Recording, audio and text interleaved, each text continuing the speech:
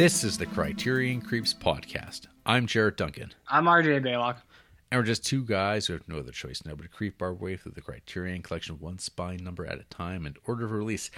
This week we're running for public office as we watched Spine 258 in the Criterion collection, Robert Altman's Tanner 88 from 1988. But first, RJ, what a time to be watching political movies, am I right? What does politics mean? I don't know. To politic? Follow up. What is a movie? Moving video? Video. Oh, interesting. No. Yeah, it's I guess convenient. Topical. Yeah.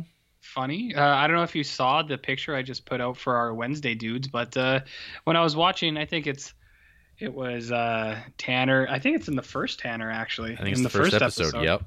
Yeah. And so, see, you already knew what it was. You probably don't even have to see. You just know. It's like, yeah, look. Spot on. Yeah, we'll talk about that later, though. Okay. Have the results from last week's poll been overturned yet, though? Which poll? That we are the greatest phenomenal global podcast? Yeah. Well, I don't know. So I put it out there. Both of my cats voted. They said I'm the best. Cats vote. Cats can't vote. Yeah, they're registered citizens, Jarrett. No. Didn't you hear? This is happening in Michigan too. It's see, this is what I've been saying all along. It's not a problem, man. In my mind, they're a people. They're people. You know what I mean? Yeah, that's right. In my mind, they're people. Who do you think Alan Moore would have voted for? Alan Moore? he wouldn't have voted. Well, that's not true. No, that's not true. He did actually kind of come out from his wizard hut to say that people should definitely be voting Labour for Jeremy Corbyn in the last election because they're like, Jesus Christ, this is this Boris Johnson bullshit. This is too much, even for him. And that didn't work out well either. So, yeah. So wait, are you saying that Alan Moore is involved in politics? He's had some opinions. Okay. I think everyone's had politics and opinions all at once, sometimes even. I think there's a phase though where people try to claim that things aren't political, and it's like, that's so nice. What a quaint idea. Do you think people are listening to this podcast and be like, oh, I wish they weren't getting political? Which, I mean, we barely do. We don't really talk about it at all. But at the same time, it's like, I don't know.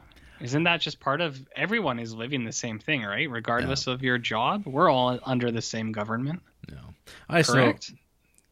Huh? What do you know? One world order. New World Order? New World Order. Are you talking about NWO? Kevin Nash, Big Sexy. Big Sexy. I think I saw Hollywood Hogan. Hollywood Hulk Hogan. Was Kevin Dunn? No, was he? No. That's the other company. Okay. Kevin Nash. I saw Scott Hall. Something. Yeah, Scott Hall. That's Razor Ramon, right? Yes.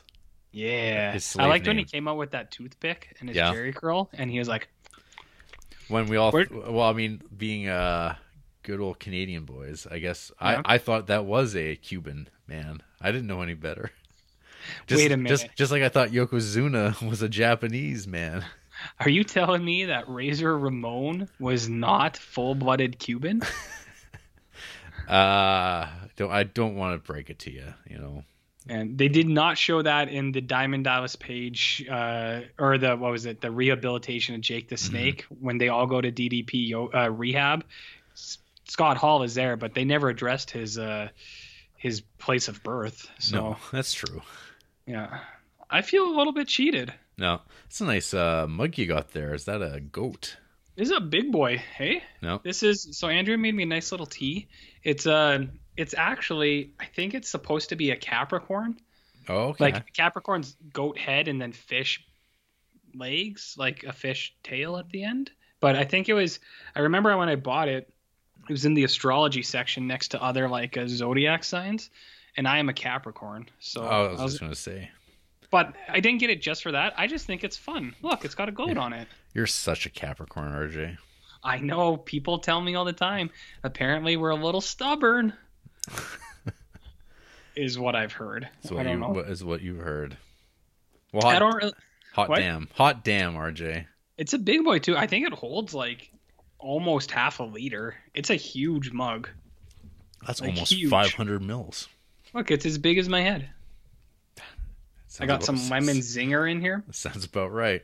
How's your week been? I mean, pretty good. I am busy, as you know, and that's not bad. I'm working, so that's nice. I have an actual job, so Fantastic. can't complain. Mhm. A lot of people don't right now, so a little busy, not watching as much. Just lording it over us, huh? I've No. got a job. Look at Hey, me. Remember when I didn't have a job for like 100 years? So Oh yeah. Yeah. Well aware. Well people aware. remember. I think it was right after that Orpheus trilogy, or like the like, you know, Orpheus was part of that trilogy of movies. It was right after there. If you listen to that episode, you can hear about tales of jobs and employment. Oh man. But anyways, I'm That's doing. so long ago. I know. If we were so much more innocent. We actually cared about these movies. Well, Oh. not cared. Cared is a loose word. We Yeah. tried a little bit. There was a passion, There was something Yeah. for sure. a thirst. Yeah, I'm good. I'm a little busy. Haven't been watching as many shows as I'd like, but you know, that's how it goes. That's how it goes. It's going to be a race to Christmas, I think. Just, you know, us as a community, I think we're all racing to Christmas. Are you still holding your big shaker, the 200-person Christmas party? 250, man. 250? Yeah. You got it bumped up, eh? Oh yeah. Cool. Gotta Cool. Are you still accommodate them all. Are you still going to do the eggnog fountain where everyone can kind of dunk their own cup into it and Yeah. stuff? Well, Yeah. have like one scoop, one ladle Yeah. for everyone. Yep. Well, I no, get rid of the ladle. Just let people dunk their mugs in. Even if that's cool. yeah, and I mean it's so good you can't just have one mug. You dunk your mug in, you drink it up, dunk it again, no problem. Room temperature. Oh yeah, and some of it you go, I don't know if this is actually eggnog. This might just be milk with cinnamon in it, and then but you keep moving on, powering through your day. Right. Yeah, so I'm good. I haven't yelled WAP at any kids in the streets at nighttime Good. lately. Not a whole lot of excitement out of me. It's been real icy out. Have you been slipping in the ice at all? No, I've actually managed to avoid any near misses. Even so it's been good. Slips, trips, and falls. We had a safety meeting about slips, trips, and falls, and we were instructed. Is this at the new job? Yeah, Wow. yeah. Man, Well, they're on top of you. You Yeah, know what? well- Soon you're going to be learning first aid just like me, and then you too will be able to save a life. I'd prefer to go the opposite route and Oh. take a life. Whoa. You know this is being recorded. Yeah, well, these are characters we play for podcasts. What about you? What did you do this week? I'm trying to strike that fine balance, RJ, of movie watching and minifigs. Movie watching and minifigging. Mm-hmm. Yep. So here's a good question. In a given day, Debatable. is it a little bit of both, or is it day by day one or the other? Well, I try to commit. So I mean, if I'm going to go like get some work done on some figurines, I got to make a day of it. It's going to be like 4 hours of a Okay. stretch and just focused. There's going to be a plan, an action plan. Okay. Yeah. So, like, do you ever make anything cool? No. Wow. You should get into Gundams. Gundams? You should build a Gundam. No, that's not my thing. It's so similar to what you do. I'll watch an anime with some Gundams, Yeah. but making a Gundam, they're a little too big for me. You know. So you just like the painting of the minifigs. You don't want the assembly as well, right? There's something about the cleanness of Gundams that doesn't appeal to me either. I kind of like what the kids call grimdark. What's grimdark? It's exactly what it sounds like. I don't know what it sounds like at all. Well, if you take the word grim Uh-huh. and dark, Yeah. what's the image in your head? darkness? Yes. So wait, you just build my nothing? goodness. What the hell is grimdark? Look- Oh, so wait, is this minifigs or Yeah. do they? This is minifigs. Okay. It's a general aesthetic, I guess. It allows for mistakes to happen, I guess, and you can still wind up with something that looks pretty decent. 'Cause it's just Gundams all are painted very black. clean. Well, sepia, filth, Mm. dirt spatter is a color that you might throw in there. That's the Do name you of a think- paint. Do you think Soderbergh and Lars von Trier? Do you think they're into grimdark? You know, well, I don't know. I bet John Carpenter is. Well, no, he's too busy playing video games, dude. Oh, but you know what? Hey, video games are all about that grimdark aesthetic. Yeah, that's true. Well, a lot of That's people think that Dark Souls is sort of the epitome of this style. The fact that this look has existed for hundreds of years. No. Ignore that. Ignore all that. It all started with Dark Souls. I was gonna say I don't think it happened. No before one Dark Souls. was making visual art before Dark Souls. I'm pretty sure. I think it's, to be honest, I think it's kind of nuts that you're even suggesting that people were like. I think you might get your podcasting card revoked I didn't realize I was in. Man, I can't afford that right now. to get your card This is taken. It's the only thing that's keeping me going. Well, I mean, you've been pushing the podcast committee like week by week. You almost had a bad one a week or two ago. It was real bad. Real bad. Real messy. Real bad. Real messy. Yeah. So you're painting. You're painting, finding a fine line. You know, I'm working on some untamed beasts. That's what they're called. Like ogres and stuff. Like barbarians. What's a barbarian? Like you know that Conan? Yeah. Conan O'Brien? Kind of like that. Like Lady Sonya. Really tall Irishman that hosts night shows. Yeah. Like, oh, okay. Yeah. That's what I'm painting right now. He's 100% Irish. Mm-hmm. You know? Right? Yeah. Pure cut. Pure cut. Well, interesting. Interesting. You should make, if you can, you should try to make a Gundam. I thought we already have somebody on that.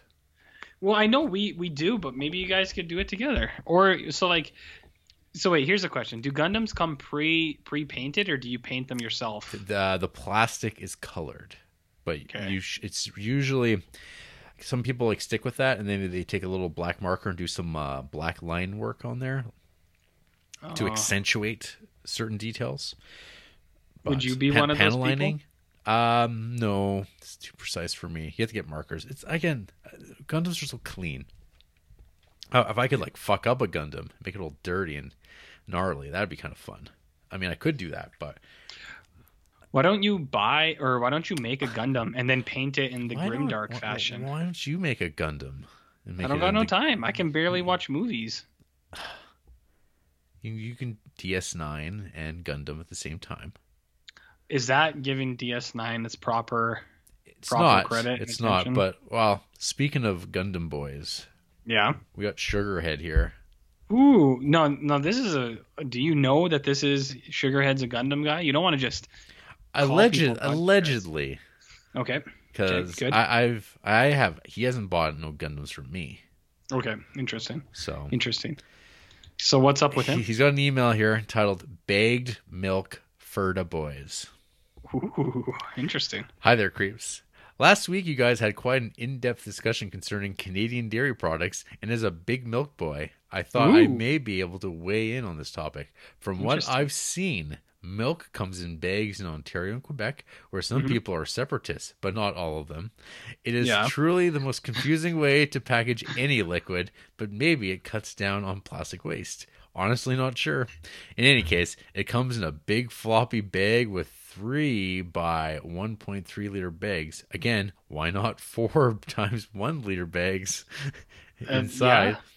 And I've got to say, milk is something I prefer to be in a solid vessel rather than a water balloon.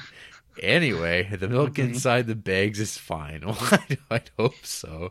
It's like rancid milk. Well, you never know. Putting it in a bag, I Sour think milk, the solid yeah. vessel is a good like idea, right? It keeps it stable. You never know. But you don't have to wind up transferring it to something anyway? I guess it's Well, into another solid vessel. into a reusable solid vessel, I suppose. Yeah, that has an open top, but that's a big But distinction. but then you got this plastic bag. What the fuck are you supposed to do with that? You just throw it in the garbage too. You could eat unless it. it's recyclable. What if it was compostable? Do you remember when Sun Chips made a compostable bag for like, I don't know, a week, and then they never happened again? Yeah. People are like, these are too loud. They're real. crinkly. Yeah. And everyone was like, well, it's like a compostable bag. I don't know what it's supposed to be like. And it's like, it crinkles too much. And you're like, okay, whatever. Okay. Anyways, what were you talking about? Well, not me, but Sugarhead says. Yeah. I recently read a series of graphic novels on Jarrett's recommendation called Demon, and it was really good. I am wondering if either of you have other recommendations similar to this. Have a great show, guys. Sugarhead. Big Sugar. He's a heck of a guy. You know that? Heck of a guy. So I'm glad he weighed in on the bag thing. And I mean, he can say that some of them are separatists and some of them aren't. All I know is I heard that from someone once. So I'm going to repeat it. That's how facts and logic work, right? Yes. I heard a kid say that the other day. Facts and logic. And I was like, I was like, get out of here. Oh, boy. Wait, what were we talking about? Comics. Well, do you have any recommendations for Big Sugar? Well, I guess it depends. So he's talking about Jason Shiga. Jason Shiga. Demons? Shiga? Yeah. Shiga. Jason Shiga. Who did this comic called Demons. And that thing, it's not at all what you expect. But my goodness, RJ, I had heard about this years ago. He was serializing it in these little mini comics. I think he did it by mail order or online. And I kept waiting for it to get collected into some sort of collection. And then First Second put it out into 4 volumes. And I waited till it was all done. And one day I just started sitting down to read it, and it knocked my socks off. Really? Yeah. The first volume on Amazon kind of looks like Dilbert. It is. It has a very stripped down, cartoony style. But it is a comic book about ideas. Kind of like Dilbert? Like Dilbert. Do you think, is your recommendation Demons or is it Dilbert? Well, it was my recommendation, Demons. Okay. I cannot recommend Dilbert. Why not? Under any circumstance. This is because that guy's problematic now? Oh, that comic was shit before it turned out that guy was a clown. So, anyway. Would you describe Gilbert? Gilbert. Like, would you mean like from WCW? Or sorry, he was WWF to make fun of Goldberg. Well, it gets very confusing. Mm-hmm. Would you recommend? So if someone is like, "What's your favorite graphic novel?" Ugh. and that's said what Gilbert, I'd say, graphic novel. What a stupid word. What a stupid expression. I hate it. I hate those words. Anyway, comics. What about them? Well, if you're talking about a collection of comics, maybe. RJ, do you know about Prison Pit? I do know about Prison Pit. Someone recommended it to me once. I got a couple of them, and I got to tell you, it was pretty good. Yeah, Prison Pit by Johnny Ryan. That is somewhat in the same vein as Demons. It's a lot faster paced. Actually, Demons is pretty quick paced too, but it's a little bit more of an epic. Prison Pit is brutal battle fight comics as only Johnny Ryan could do. Yeah. There's actually a collection that I might have just restocked for the store coming in a couple of weeks there, Sugarhead. Just keep your eyes peeled. I also would say for comics that jump out at me, I would recommend Ed the Happy Clown by Chester Brown. Canadian boy Chester Brown, eh? Yeah, that's right. I pretty well like all of Chester Brown's comics, but Ed the Happy Clown's his first graphic novel as it would be put together, and I think it's pretty great. Along the same line, Daniel Klaus, or Close, however people want to say his last name. It's a weird way to say Shia LaBeouf. Shia LaBeouf himself. Like a Velvet Glove, Cast in Iron is probably one of my favorite of his. But I mean, he also is the man behind the Ghost World comic. David Boring, Dan Poussey. Who? Poussey. Okay. It's pronounced Poussey, RJ. Okay. Interesting. Pretty, both very good, and kind of like outside of the when people hear comics, they're thinking, "Where's Batman?" Well, where is Batman? None of these comic books, none of these ones. Yeah, you only like James Tynion the fourth Batman books, which is the strangest Batman books to be a fan of. It's exactly what a Batman comic should probably be. But have you seen how often that panel from Batman meets Ninja Turtles gets passed around? No, because that doesn't get shared in my circles, I guess. I think I've seen it. I think a couple different people have sent it to me actually, because someone like tweeted it a month ago or something, and it's that thing where it's Batman and he's like, "This is the alley where my parents died, Raphael," and Michelangelo underneath is like, "Cowabummer." So is that a comic book? I mean, it sounds self-aware. That's James Tynion the fourth, bud. Mm-hmm. Gotta say the fourth. The fourth? Well, if you don't say the fourth, I feel like he'll get you. You get confused because you're like, was this Tynion the second writing comics? The third? The fifth? And then you go, wait a minute, where is this third? Fourth? Yeah, anyways, keep going. Yeah, good. I guess probably in the Demons realm too, because of its nature. I would maybe even say, Reese, have you read any manga? Ooh, manga. Big manga. You manga? Do you think we should make our own manga? Data manga. Ooh.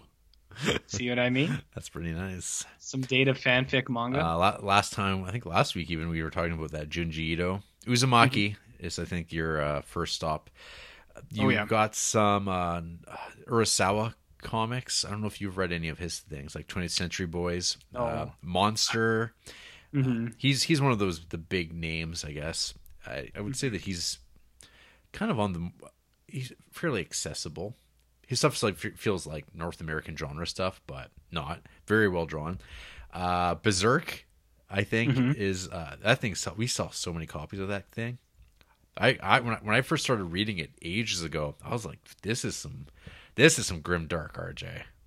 Oh man, Berserk. Oh yeah, I've seen it around, but I've never read it. I think a lot of people watch the anime because I think it's on Crunchyroll. Maybe like there was like a revamp that was on Netflix. Yeah. So I think people got turned onto it by that. We've talked about Hellboy and BPRD, which are very different things, but yeah, you've read those Hellboys. I've read all the Hellboys. I haven't read the BPRDs, but I own them because someone made me buy them. That's right. Yeah. Also, maybe fitting into maybe more of the Demons line would be the cartoonist Michael DeForge, who has a whole bunch of comics that's hard to pinpoint one. I think the one I would recommend, I think it's out of stock and I can't order it in, but it's probably other venues. It's called Very Casual, and it's just a collection of short stories of his. Some of that stuff is like so good. How casual is it? I don't like, could you drop in like whenever and it was? It is short. It is short stories. So yes. Okay. So they're pretty casual. No commitment. Is it a graphic novel? Unknown. Only a committee could decide that. I think. If you want to do some deeper digging, you track down a copy of They Live in Me by Jess Jacobs. Sounds gross. It's about a house. Okay. Yeah. Is it a story from the house's perspective? It is. Oh my god. It is, RJ. Wow. Actually, I think you've told me about that before, really but good. just the concept is funny. It is. It works though. And then of course, like the big ones I always mention to people, it's like, probably should read From Hell. You might not finish it the first time, but the second time when you go through it, I think it's one of the best comics that there is. Mouse. It took me a while, not gonna lie. No, yeah, that you have to get through that. You have to get through that chapter of the tour of London. It reads a lot better the second time. Yeah, it actually makes, and it actually if you're a little bit more invested in it, it works really well. And then there's Mouse. Mouse is I think lives up to the hype. People like to say that. I think it does. And Love and Rockets, particularly the Jaime Hernandez stuff. people get, I think, turned off by the fact that he draws at the begin. I mean, mostly it looks a lot like Archie comics, which is completely intentional. But man, when you get into those characters, into that story, what a world. What does character mean? What does character mean? Yeah. Well, I know there's a character brush that Army Painter sells for painting miniatures. If that's what is that what you're asking? Yep. Okay. Yep. And yeah, Furry Trap by Josh Simons. Oh no! Always, don't make Sugarhead read that thing. He'll love it. I have a copy of it if you'd like, but I don't know how that would play with people who aren't Jarrett types, you know. Jarrett types. And then I got one last one too. If the comedy of Demons appeals, Misery is comedy by Ivan Brunetti. I don't know that one. No, it's the collection. It came out a while ago. He did a comic like 3 or 4 issues called Schizo, and it is bleak one panel comic gags. My goodness, one panel. It transitions to that. I think I think the book's going to have his stuff where it was like comic pages still. But my goodness, you've never seen Suicide so hilarious. I mean, I have, but you know that gives me an idea. This one panel thing. You know what we should do? We should, whenever we're done, we should just do one panel podcasts, and week by week it'll be like 10 or 88, and then it'll be either yep, nope, and that's it. One panel. Yep. Nope. I mean, we'd be able to do it like probably we could get through all 1,000 of the get to Godzilla in short order. Yeah, we would still release it as podcasts, 3-hour episodes, but we'll just loop our voice. Nope. We got to we have to do the intro, and then just and then outro. Yep. Yeah. So you still have to edit them all together. Right. Yeah. I think you got some good picks in there. Some things I would have said. One thing I'll add to that is, so I have Prison Pit. Prison Pit is pretty good. I'd say a more tame version of that was that Headlopper comic book. I was saving Headlopper for you actually. Yeah. You see, you know where I was gonna go. Mm-hmm. They're very similar. They have a similar tone for comedy, I think, and a presentation. But Prison Pit's a little bit more risque, I guess. Like this podcast. Yeah. Prison Pit's more after dark only fans, and Headlopper is more only hams. There's a lot of ham and stuff in that one, so it's a little bit more playful. Yeah, that one's pretty good. Very nice looking comic. Yeah, I mean, I would just recommend Jeff Lemire stuff, but I believe I've done that for 4 years whenever people ask comic book questions. I did see he's doing an Eddie Vedder thing, which is pretty cool. I'm a Pearl Jam boy, Jarrett. I've seen them in concert 3 times. Not too bad. So I don't know if you heard about that, but that's pretty neat. So I like Jeff Lemire. I don't know. I think you probably hit any of the things I would talk about. Probably. I read more of the mainstream stuff than you do. I got way more like Batman's and. Oh, I read all that crap too. I don't recommend it to people. Well, you know what's a good mainstream one that I know that you'll be like, that's all right, is Alan Moore Swamp Thing. Yeah, it's mainstream-ish. Yeah. No, right? That's an awesome comic series. I think. Yeah. So Alan Moore's Swamp Thing. You know what else I like in say. Swamp Thing's not Elseworlds, but in the Elseworlds kind of thing is I really like the Red Rain Batmans. I don't know what it is. I think the look of it is so cool. I like the really, really big ears. Kelly Jones Batman. Anything Kelly Jones.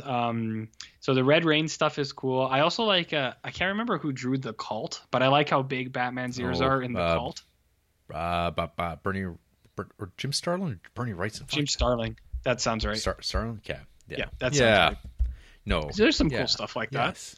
Batman? Yeah. Batman? Comics. What about Dragon Ball Z, Jarrett? If you're for the manga boys. It's Bernie Wrightson who drew the Cult. And it's Jim Starlin wrote it. Yeah, okay. That makes more sense because Bernie Wrightson, the big ears, it's kind of like Swamp Thing. And Bill Ray did the coloring. which is Yeah. awesome, actually. Yeah. See, I like the cult. I always have. People seem to be hard on it. They're like, oh, the cult's not good. But I remember when I read it, I was like, I think this is cool. I like it. But you know who Bill Ray is? I know Bill Z Bub. Is that the same? No, fortunately not. Okay. No, Bill Ray, like, he was the painter for backgrounds and stuff on Ren and Stimpy. Oh, okay. I don't know if you were deep into the Ren and Stimpy or not. No. That was a bit before your time, I guess. Yeah. No, and see, that's the same reason I don't think I'd like. Well, I never really liked the Ren and Stimpy vibe. That's why I don't think I ever got into Wonder Chosen, Ren and Stimpy. And I'm gonna hit you with the bomb, Jared. I never really got into South Park. Never really cared for it. I watched a couple of them. I was like, this is okay, but what about Beavis and Butthead? that one I like a little bit more because it is of its how it ties into King of the Hill. Do you want to hear something really funny that happened today? What? So there are these two kids, and they're kind of like chowderhead boys, but they're pretty good. They don't like do anything bad, and one of them was just laughing really hard, and I was like, I was like, why are you laughing? And he was like, he had an AirPod in, and I could hear like some noise, but I was like, what are you listening to? And I leaned a little closer, and the sound I heard was just fart sounds. He was just listening to fart sounds, and I was like, I like this. I said, can you email me that playlist, please? Because I think I have use for it. So anyways, How do we? Yeah, Beavis and Butthead farts, cornholes and stuff like that. Music video watching, whatever. So yeah, another deep cut I'll throw out there for that Just Jacobs the horror story where it's from the house's perspective. So that got published by Hollow Press, this Italian company. They also published this guy named Spugna, who does these like this is like total prison pit comics, like in the way they look. They're not it doesn't have the grotesquerie of a Johnny Ryan, but these things are so gorgeous. Like, I have to do another order because there's been some new volumes that have come out, but they are fantastic. Yeah, I'll take your word for it. Yep. I'm a big Shia LaBeouf fan. I love his manga. Yeah. Yeah. He was really good. Yeah, very good. Yeah. So, comics. What else do we do on this thing? We read Actium Jackson Maximus's emails. Holy shit. What's he doing? Well, with an email entitled Remains to be Seen. Hey, creeps. Hope you're all having a good week. But this slander has to stop. Oh, Italy, or did we do something else? I was okay with the little jabs that you guys would make in regards to Italians. A little insensitive, but I know how to roll with the punches. But this assassination of character concerning not only me, but Jarrett, Sam, and now Aaron Lang has gone too far. I will not be labeled as a bad dude because I watch Japanese softcore and moderately enjoyed Bad Girls Go to Hell. Doris Wishman fucks, and I feel that once fellow PhDs in perversion, the doctorates of deviants weigh in on the matter, RJ and any other who voice their disdain for the exquisite exploitation endeavor will understand the error of their ways and give the film the proper praise it deserves. Good to see that Jared checked out Remains to be Seen and The Passing. I think I was the creep who recommended that one. In light of the discussion of weird movies last week, I'd second Jared's mention of evangelical propaganda horror, although I believe I enjoyed it more so than Jared. Yeah. The Eternal Evil of Asia, Suro, Alien Hitchhiker, certified RJ picks.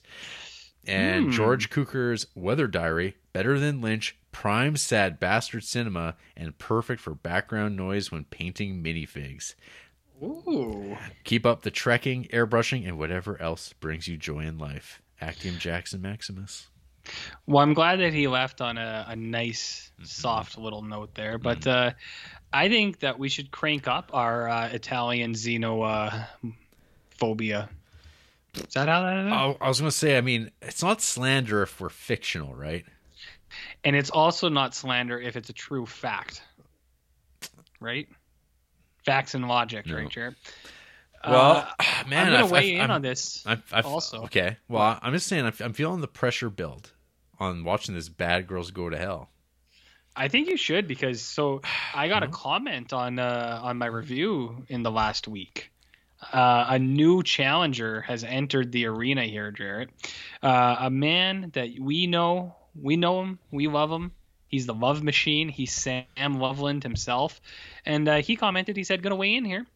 Not a good movie." So that scores one up for the good guys. So me and Sam Loveland are on the right side of history, and the rest are bad dudes, I would guess. Wow. So take it as it is. Well, maybe I'll watch Bad Girls Go to Hell next week because we're going to be being joined by a fellow degenerate Next week? Yeah. Seriously? Yeah. Holy shit. I didn't realize that was next week. Okay. Oh yeah. Well, people see now I know people always bail before the end of the episode, but now people are going to be like, well, who is it? We have to wait and find out. Interesting. We're booking up, man. Yeah. Yes, it was. I mean, I know Jackson did mention the passing. I think, yeah, in combination with, I think Sam Sanchez also dropped 4 stars on it. So I think it was like, I mean, those two recommendations, I guess, and Vinegar Syndrome all came together, and I watched that Blu-ray just the other night. But we'll talk about that later. Yeah, and I checked out this Remains to Be Seen. I saw Jackson log it on Letterboxd. It had a nice, captivating poster still, I guess, from it. Okay. And it was only like 17 minutes, and on YouTube, which is again all I needed to see. Is that good? I'll talk about it later. All right. Okay. You going to check out The Eternal Evil of Asia and Suro, Alien Hitchhiker? I'd check out Alien Hitchhiker. Okay. Yeah, I'd check that out. If I can find a legal means to acquire it, sure. Well, I know The Eternal Evil of Asia, I think I just saw was on YouTube. I'm not going to check. Fine. You want to hear from Justin Peterson? Yeah, you know it, buddy. The Wrong Damn Movie. Oh, did he get hit like I did that one time? Well, that's probably his question. Hey, Jared and RJ, what's happening? I like those Robert Altman movies. I used to be into politics since I was a political science major in college, and my middle son is named Tanner. So needless to say, I'm curious to hear about this week's feature movie. And I bet RJ is so glad to be done with it so he can watch his most anticipated movie in the collection next week. Have we built up that Fat Girl that much? I know I've talked about it once in a while. I can't believe it's here already. I was hoping Fat Girl wouldn't come for another couple of years. She's coming. I know. Oh Lord, she coming. I know. Anyways. So have you ever watched The Wrong Damn Movie? Well, it recently happened to me when I watched Broadway Melody, since it is a Best Picture winner. But when I pulled it up on the old letterbox, I saw that I'd seen the 1949 remake instead of the 1929 Oscar-winning original. I watched the correct one the following night, and the 1949 one was much better, so I guess it turned out for the best. Has this ever happened to you? Well, I know this has happened a couple times to dear listener Oliver Granger. Oh, yeah. At least twice. Mm-hmm. Yeah. It happened to him. I think it was happening so often that I'm pretty sure he gave up. Oh, yeah. I think so. Yeah. I think he gave up. Oh. Yeah, I remember it hit him more than once. So Henry V. Oh, fuck. Yeah. Yeah, that was another one. That was definitely one. I can't remember what the other one was off the top of my head, but poor son of a bitch. Yeah, that's too bad. I think I told you that. What was it on during Creeptober? I was trying to watch The Barn, and I was like 20 minutes into The Barn, and it was the wrong barn. I should have finished it actually, because it was a horror movie, The Barn, but I didn't. I just got bummed out and I stopped. Well, the closest I've come is I'm just confirming this because it's been a bit. Are you familiar with the movie Ass Wing? No. Well, how many ass wings do you think there are? Well, apparently more than one, but I wouldn't have guessed Oh that. my goodness. Oh, there's so many. Who would have thought? Who would have thought? Well, anyway, so there was some like horror movie list back, like it was like the best horror movies of the 90s. And there was Ass Wing. Okay. And what else happened Well, from it? there's two of them. There's one from 1992 and there's one from 1994.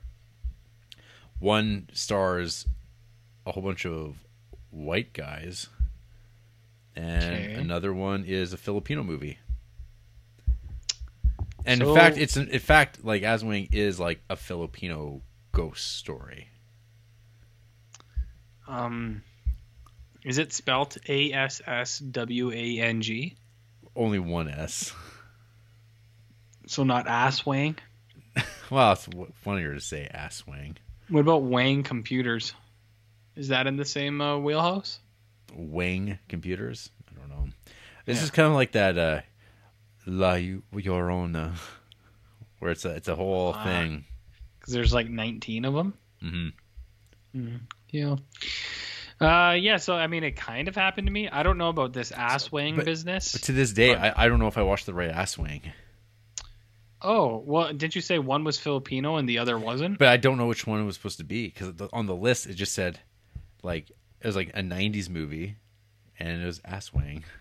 And I'm like, well, so I know I've watched the American one, but I don't know if that's supposed to be the good one or not. And it was bad. So I mean, I'm in no rush to watch 1992's. And the other thing is they both have two directors.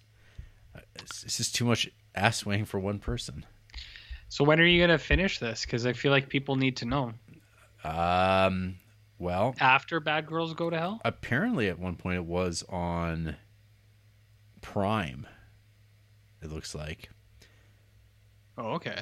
Ass Wing is on Prime. Let's see. Let me pull up my Amazon, my Ass Prime here. Mm-hmm. Yeah. Ass Wang. Oh, I see that Holly Horror also points this out, that this particular Ass Wing from 1992 is available on Prime, and not to be confused with the other Ass Wing from 1994 released by Mondo Macabro. That might be American Prime.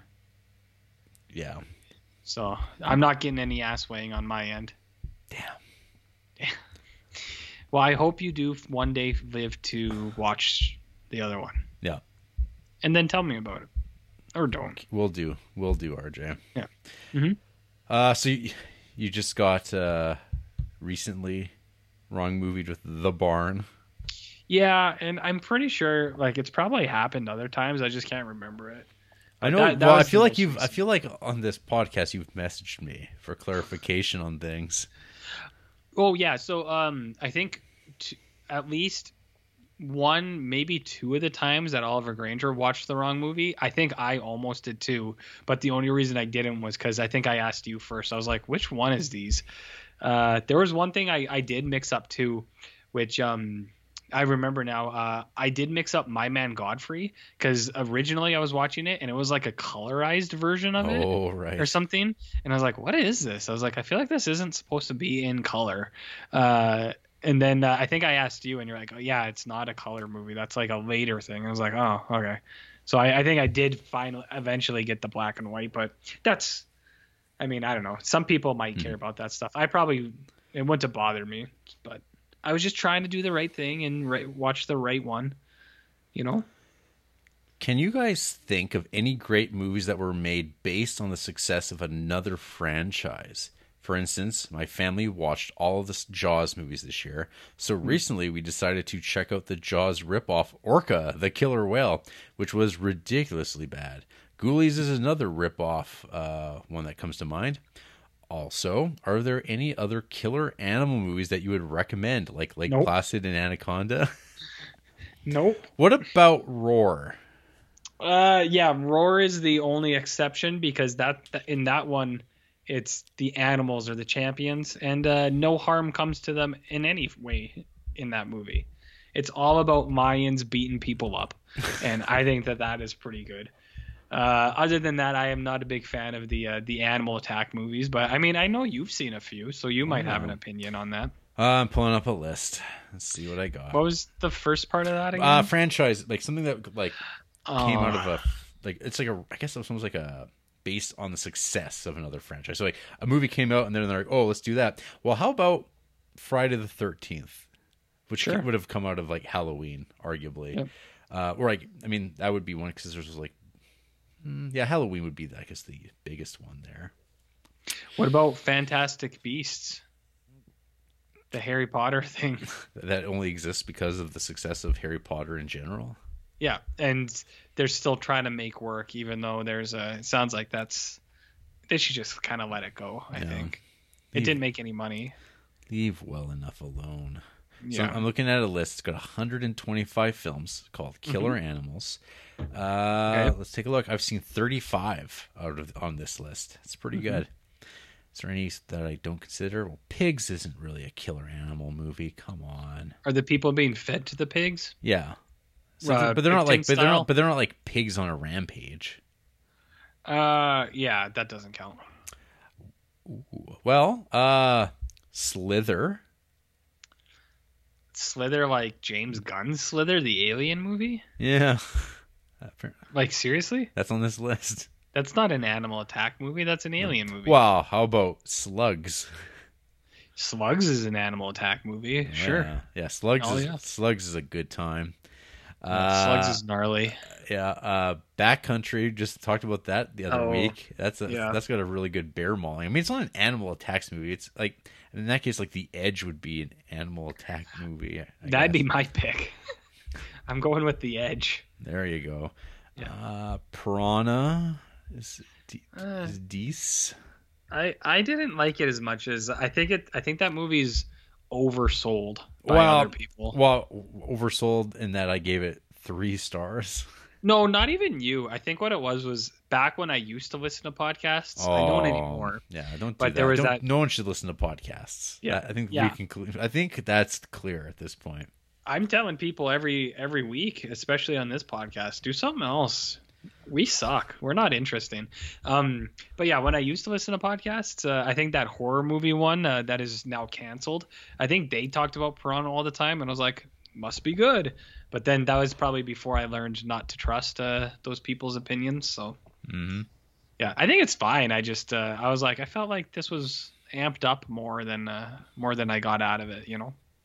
Well, yeah, and I guess asking about like in terms of like Lake Placid and Anaconda, watch Larry Fessenden's Beneath. Oh yeah, with Fish Boy, the chonk. That's right, Chunky Boy. Yeah, nice. Goat movie question of the week. Over the last couple nights, I have been watching Future Creep Shay, starring Benicio del Toro. So what do you think his best movie is? I guess I would have to go with Past Creep, Fear and Loathing in Las Vegas, since that performance really came around for me when we talked about it on the show together. Benicio. Well. We're doing a Benicio del Toro fan cam. Benicio del Toro. Not to be confused with the other del Toro, right, Jarrett? No. Benicio. So I know Jarrett's is, he really likes his appearance in The Last Jedi as that stuttering guy. Oh, fuck me. Or is your favorite him in Avengers Infinity War as the Collector? Well, I never saw that. Yeah, but you can still have an opinion on it. You don't have to see these movies to talk about them. That's true. Mine is probably The Wolfman. Oh, it's not Usual Suspects. I don't. That's another one. Like, I feel like that. I think I just missed the time for that. Everyone's like, Usual Suspects, Bryan Singer. He didn't touch all those kids, and I'm like, yeah, whatever. I don't know. I didn't get much out of Usual Suspects, but maybe that's just me. Man, he's goddamn. It hasn't been that long since I watched The Hunted, but he doesn't really jump out at me in that movie at all. That movie is cool though. It's decent. It's Piranha good. It's Know the Edge. It's Know the Edge. Few things are. In The Pledge, he has quite the performance. If you've ever seen that. The Pledge. The Pledge with Jack Nicholson, directed by Yeah. Sean Penn. Yeah. I've seen parts. I've seen most of The Pledge, but in segments, if that makes sense. He's got I don't know. Did he just stop making movies really? Or no, I just stopped watching the movies he was in. He's in Sicario new movies. Wow. And then Marvel Disney movies. Remember Traffic? Remember that? Yeah. Well, you didn't see Avengers: Infinity War, so you didn't see him there. You didn't see him in the last. Oh, well, you did watch the last Jedi. Where the hell's the French Dispatch? When's that going to come? Canceled. Well, it's coming eventually, but nope. No. Canceled forever. Yeah, I think my answer is the Wolfman. In all seriousness. Do you remember the Wolfman? No. It had a good preview. I liked the preview when he's like, "I'll kill everyone," in his Benicio voice. I was like, "Yeah, that's spooky." God cool. Damn. I guess he's in somewhere, allegedly. Allegedly. He's in the credits somewhere.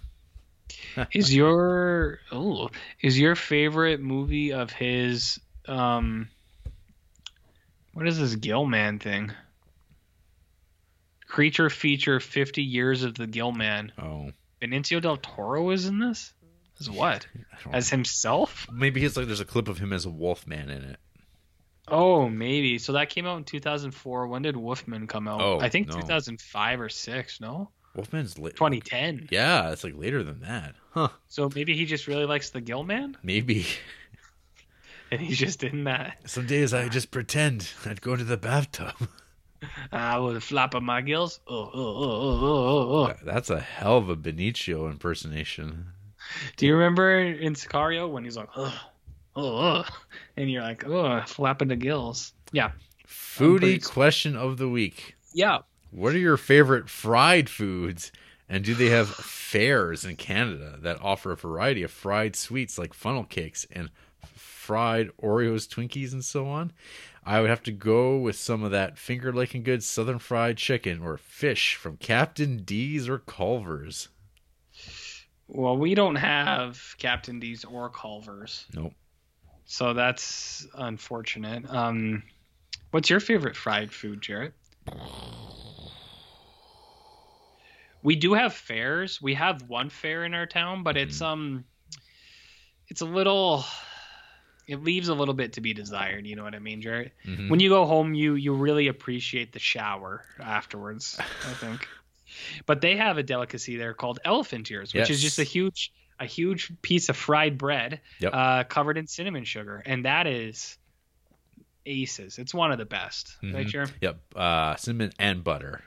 Yeah, it's buttered and then cinnamon sugar, and it is. That's it. Very good. Yeah, big old doughy thing.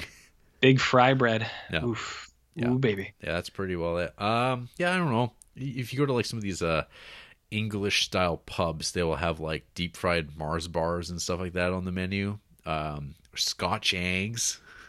Scotch eggs? You're a Scotch egg boy? No. I've never had one actually. I've had a bunch, guess what? But I they're not won't very good. And I won't be eating one anytime soon either. I missed my window. Well, I mean, the places I've had them in town that do it, because I feel like there was a wave where every bar pub in Lethbridge or Creepsville, sorry, every bar pub place here had their own Scotch egg, and I tried a bunch of them, and all of them, I was like, I don't think this is how it's supposed to be. So it's it's not as good as I think it can be. Scotch eggs. You like fish and chips? I do, but I have a problem with it. One time in high school, me and the rest of the football team went to the all-you-can-eat Joey's Only fish and chips before a game. It was one of the worst days of my entire life that day. The entire offensive line, me included, were just puking our fucking asses off the entire game. One guy prolapsed. That's how hard he was puking. It came out, huh? Yeah, it was coming so hard out one end. The other end was just we're out too. Yeah, that was one of the worst experiences of my life. So I do like fish and chips, but I can only eat it once a year. Yeah. And then I'm just good. It's I don't want to see it again for an entire year. Did you ever eat Bottomley's? Yeah, I have, but I mean, they're long closed now too. So. Yeah. Yeah, I was gonna say it was so long ago. I can't really remember what it was like. They had like these deep fried mushrooms that were like pretty damn good. Yeah. But you're not a mushroom fan, No, I am not a mushroom boy. so you wouldn't know. You wouldn't know. For the fried foods, I mean, I think anything fried is good. And Pretty like you have much. your staples, you got your onion rings, you got your corn dogs. That's all well and good. Yeah. I'm a huge matzo stick guy. You are. Love matzo sticks. Man, Yeah, see? folks, you don't stand between him and his matzo sticks at Arby's. Oh, You're my liable God. to get devoured yourself.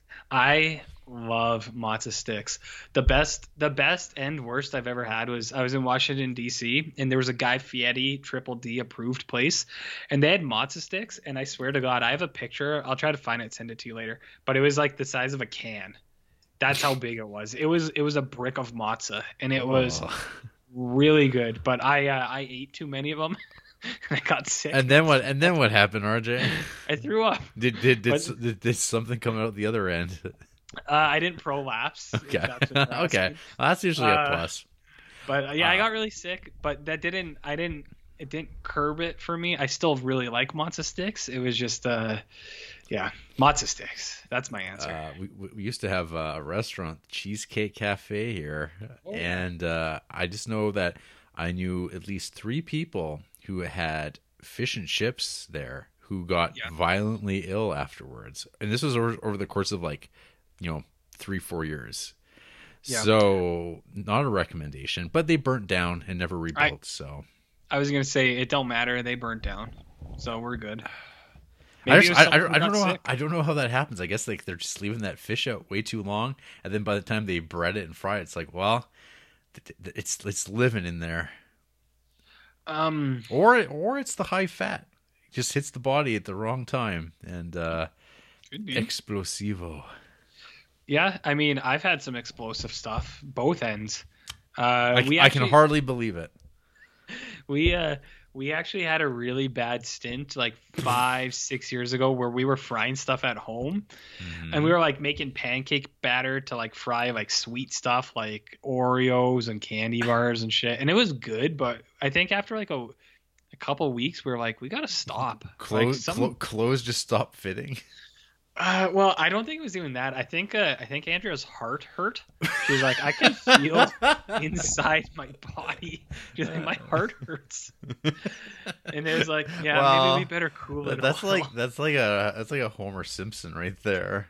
Well, he's like, you're gonna live in my house. You're gonna live by my rules. Butter up your bacon. You gotta put that fire out with a little beer on top.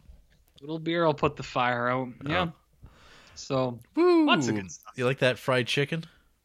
I do like fried chicken a lot, but I feel like I don't know.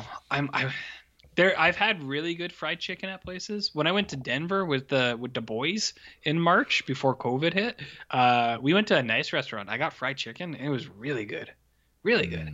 But I mean, I like KFC, Popeyes. We have here. I've had twice now, and I eat. No. But I mean, I didn't get like the pieced fried chicken. One time I got a sandwich, and one time I got tenders. I like tenders too, by the way. Mm-hmm. In case you're asking. Yeah, you can mail those to RJ. Yeah, send me some chicken tendies. We'll see Fried. what's up. Send them to him fried, so he doesn't have to. Preferably. So when they get to him, he can just eat them. Well, yeah, that's how food works, idiot. Toy talk. Okay. What have been some of the best Christmas gifts you have received as an adult? As an adult. As an adult? I would have to go with my PA system I got last year that has been useful in so many ways, including playing spooky music while I was handing out candy on Halloween and using the mic to talk to trick-or-treaters and yell at the ones that skipped my house. That's pretty good. I like that. My PS3 and PS4 were also highlights, along with my pole chainsaw. Oof. Do you got a chainsaw, Jarrett? I do not. Do you want one? I'm good. Okay. Just thought I'd ask. Have you Okay. painted any minifig chainsaws lately? Yes, Wow. Look at that. I have. Corpse grinder Wonderful. call. Is that a chainsaw? I guess it's more of like a flenser saw. You don't need to get Debatable. into the particulars. You're already a big enough nerd. Okay. Well, that's part of the territory, RJ, of being a nerd. Mm-hmm. Get very particular. I'm new to it. Okay, so I I just know. don't know these things. Yeah, you and your comm badge. Uh, excuse me for trying to liven and brighten up the days of my coworkers and colleagues, dressing up a little bit, wearing a comm badge, and I wear it at home. I think it's pretty cool. I'm gonna wear that thing all day, every day. Best Christmas gifts you received as an adult, RJ? As an adult, No. fuck, I don't know. As someone who celebrates Christmas. Do you not? Are you a Festivus guy? Sure. Yeah. Yeah. You do Christmas. I eat. Fuck. I don't know, dude. That's actually kind of like what we've been doing the last couple of years. Like Andrew and I exchange gifts, and they're always good. There are things that usually it's kind of like things we need. I like to ask for presents. It's like I kind of need this because I have this bad habit of just buying stuff on my own. So gifting for me is like troublesome because it's like I already have a bunch of junk, So I like to get stuff I need.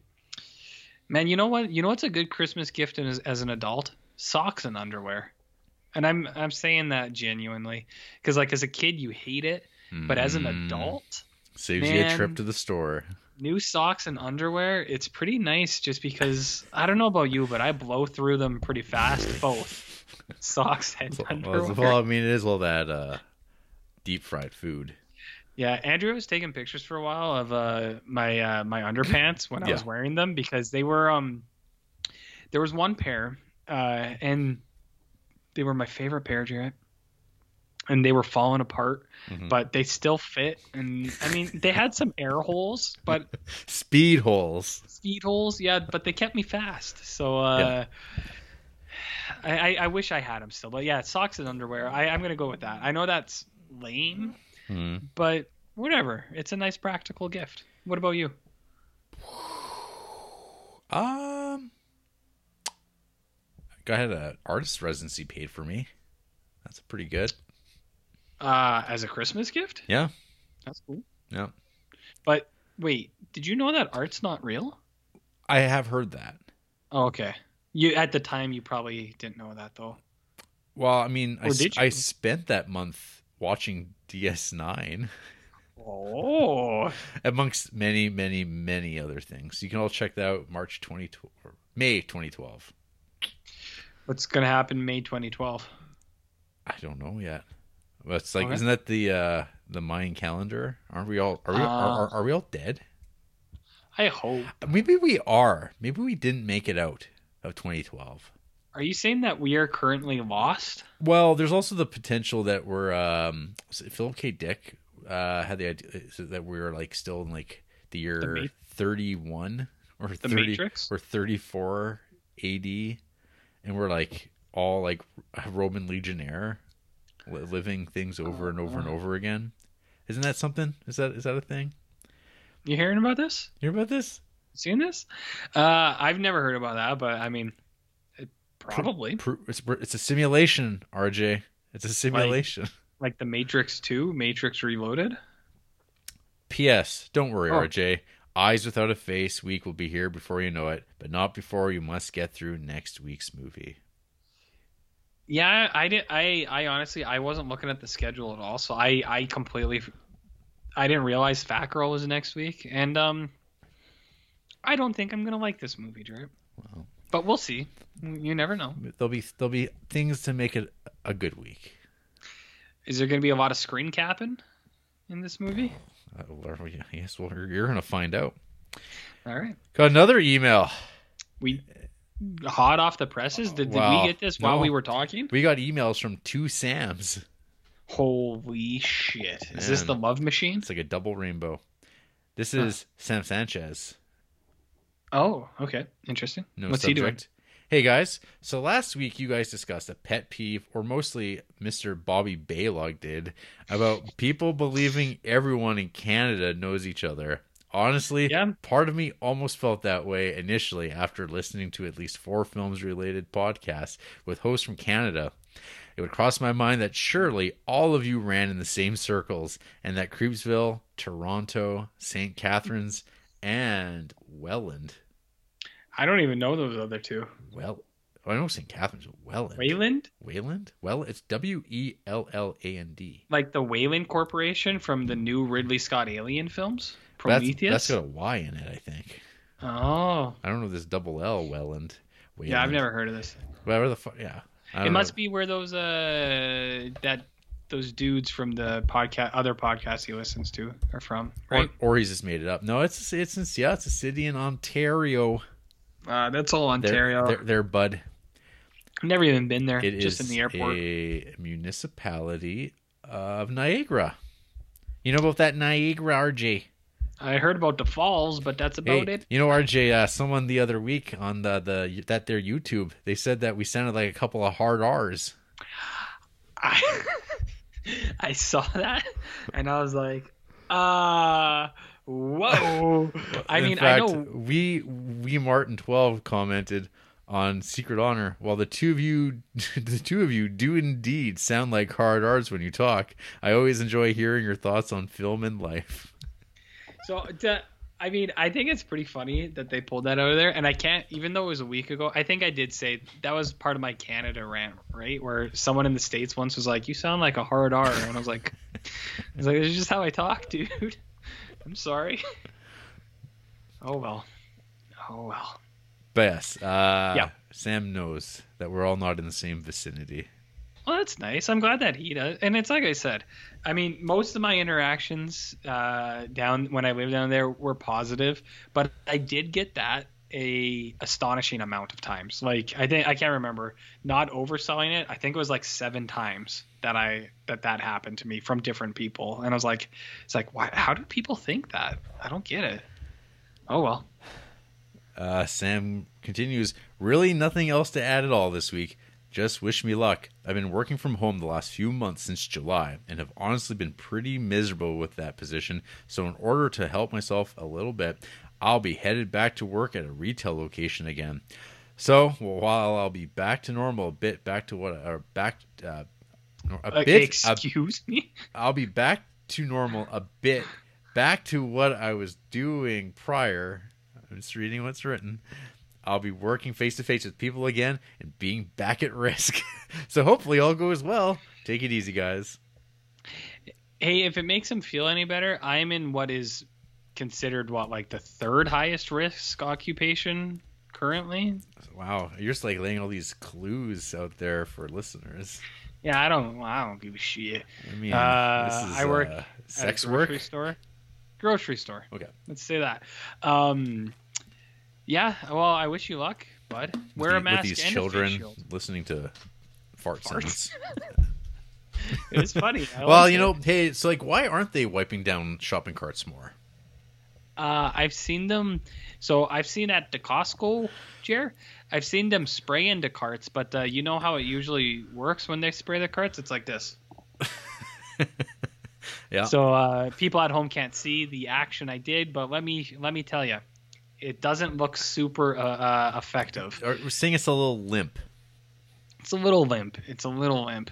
And I mean, I've also seen I don't know. I've seen a bunch of shit out there, you know, at these grocery stores. And I don't blame the grocery store people, but it's mostly the patrons of the grocery store. Those people suck. They're doing things they shouldn't do, you know. But it's not news to anyone. Everyone knows that. Right? Right. What was your other question? That's it. Wish him luck, RJ. Good luck, Sam. Don't get COVID again. Yeah. I wonder what happened for those people who get it twice. Like, do you think that they'd be dead? Well, or do you think it would be easy? Well, it depends on whose anecdotes you believe. I would go with the ones that are more real. Questionable. Sam Loveland. Holy shit, here he is. With an email entitled Basketball. Hello, creeps. Yeah. The NBA draft begins today, which will notably be the first virtual draft in the league's history because of current events. Lots of rumors abound, but I just want to know, that's funny, is the current events thing. That's something Vince McMahon would say on WWE. I hope it was like emphasized like in all capitals or something. We don't want people to think about it when they're watching our broadcast program. Current events. Lots of rumors abound, but I just want to know one thing. What are some of your favorite basketball movies? I know you guys and Sam number 2, Sam Sanchez. Whoa. Wow. But this wow. is Sam made his play. I mean, he's taken spot number 1? Question mark. I mean, is he Love Machine or number 1? Because now Sam Sanchez. I mean, he could have called himself number 1, but he didn't. He slept on it. Yeah, I mean, I think we have to by law. I think we have to give Sam Loveland Sam number 1. Yeah. So that's too bad for Sam Sanchez, but he's number 2, so he doesn't really get a say in the matter. I mean, he'll always be number 1 in our hearts, but I mean, that's the rules. Yep. I know you guys and Sam Sanchez have already discussed baseball movies, but what are some good ones featuring the true superior sport? Honestly, the only ones that come to mind for me are Hoop Dreams and Space Jam. Hopefully you two have some more picks than that. Hoop Dreams is actually pretty good, though. On a side note, I watched Bad Girls Go to Hell. RJ was totally right about that movie. Oh, man. I think there's battle lines being drawn up here. Between the Sams, carving up the RJs and the Jarretts, potentially. It's also way boring. Maybe Jarrett will like it. Although, honestly, I've been listening to the podcast and following you two on Letterboxd for a while now, and I still have no clue what Jarrett's taste really is. Honestly, it's like rolling some dice. What Jarrett will think of a given movie. To me, anyways. Anyways, have a good show. Sam, Love Machine Loveland. God damn, it is nice to hear from him. It's nice to hear from all of our lovely writers, and I feel vindicated completely. And I don't know if you know this, Jared, but basketball was invented by a Canadian. Did you know that? You hearing this? You hearing this? What was his name? Jason Nesmith, something like that. I'm not gonna look into it. James Nesmith? I don't know. He invented it in America, but he is Canadian. Okay, they used peach baskets. It was in a Did You Know Canada thing just before the House Hippo. Do you remember? So it doesn't matter. Only one person knows what I'm talking about. They might laugh, but that's all that matters to me. So I'm looking here, RJ. Yeah. Something called boxscorenews.com. Okay. My browser's saying it is not secure. Okay. What brought you to this website, Jared? Some saying, I'm looking up who the originator of basketball is, and some are saying that Dr. James Naismith stole this invention of ball, of the basket variety. These are the same people that are talking about stolen elections, Jarrett. You got to watch out for this. People will try to mislead you any way they can. The photograph of a basketball team in Herkimer, New York, is shedding new light on the early history of the sport while raising new questions about the game's origin. The photo, dated in 1892, adds credence to the claim by some historians and writers that Lambert Will, a sports athlete from Herkimer and part-time employee of the Herkimer YMCA, was the originator of the sport. They also claim that his invention was stolen by Dr. James Naismith, the refuted, quote, inventor of basketball, unquote, in 1892.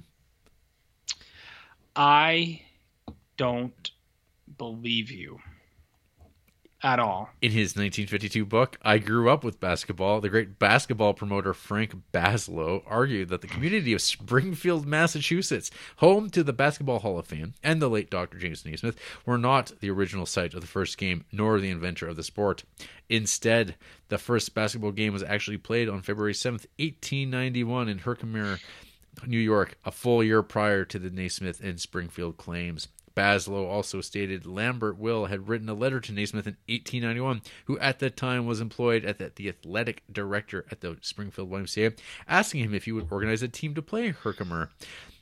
Will had included in the letter the concept and rules of the new game. Naismith, new to this position, had been hired earlier that month to specifically create a new winter indoor sports program, which was to include a new sport he was to invent. Naismith never responded to Will's letter. Naismith would go on to organize a basketball team in Springfield and later go on to promote himself as the sports creator. What do you have to say? What do you have to say about these scurrilous accusations, RJ? Where did you say you got this from? Breitbart.com? Is that where you were reading this info? This site, it's got a lot of web design going on here. Uh-huh. And what does that tell you? Well, I see that it's up for debate, RJ. Frankly, I'm offended by the whole situation that someone would try to take this away from us. What do we have in Canada? We got Jim Carrey, we got Mike Myers. That's it. That's all we have. And the creation of basketball. So I don't know why someone would try to refute this. And what frankly, about one of the creators of Superman's from Toronto? That's true. That's very true. So yeah, we invented comic books too, I think. No. It's safe to say. No. Was Superman not the first comic book, Jarrett? No. Jarrett, is Superman not the first comic book? RJ. Don't do that. Don't do the voice again. Jarrett, I die. What about does Uncut Gems count as a basketball movie? So I think we're on this. Are you on this list with 72 films as well? Correct. I've only seen 8. Yeah. I've seen 8 basketball movies. Uncut Gems is 100% a basketball movie.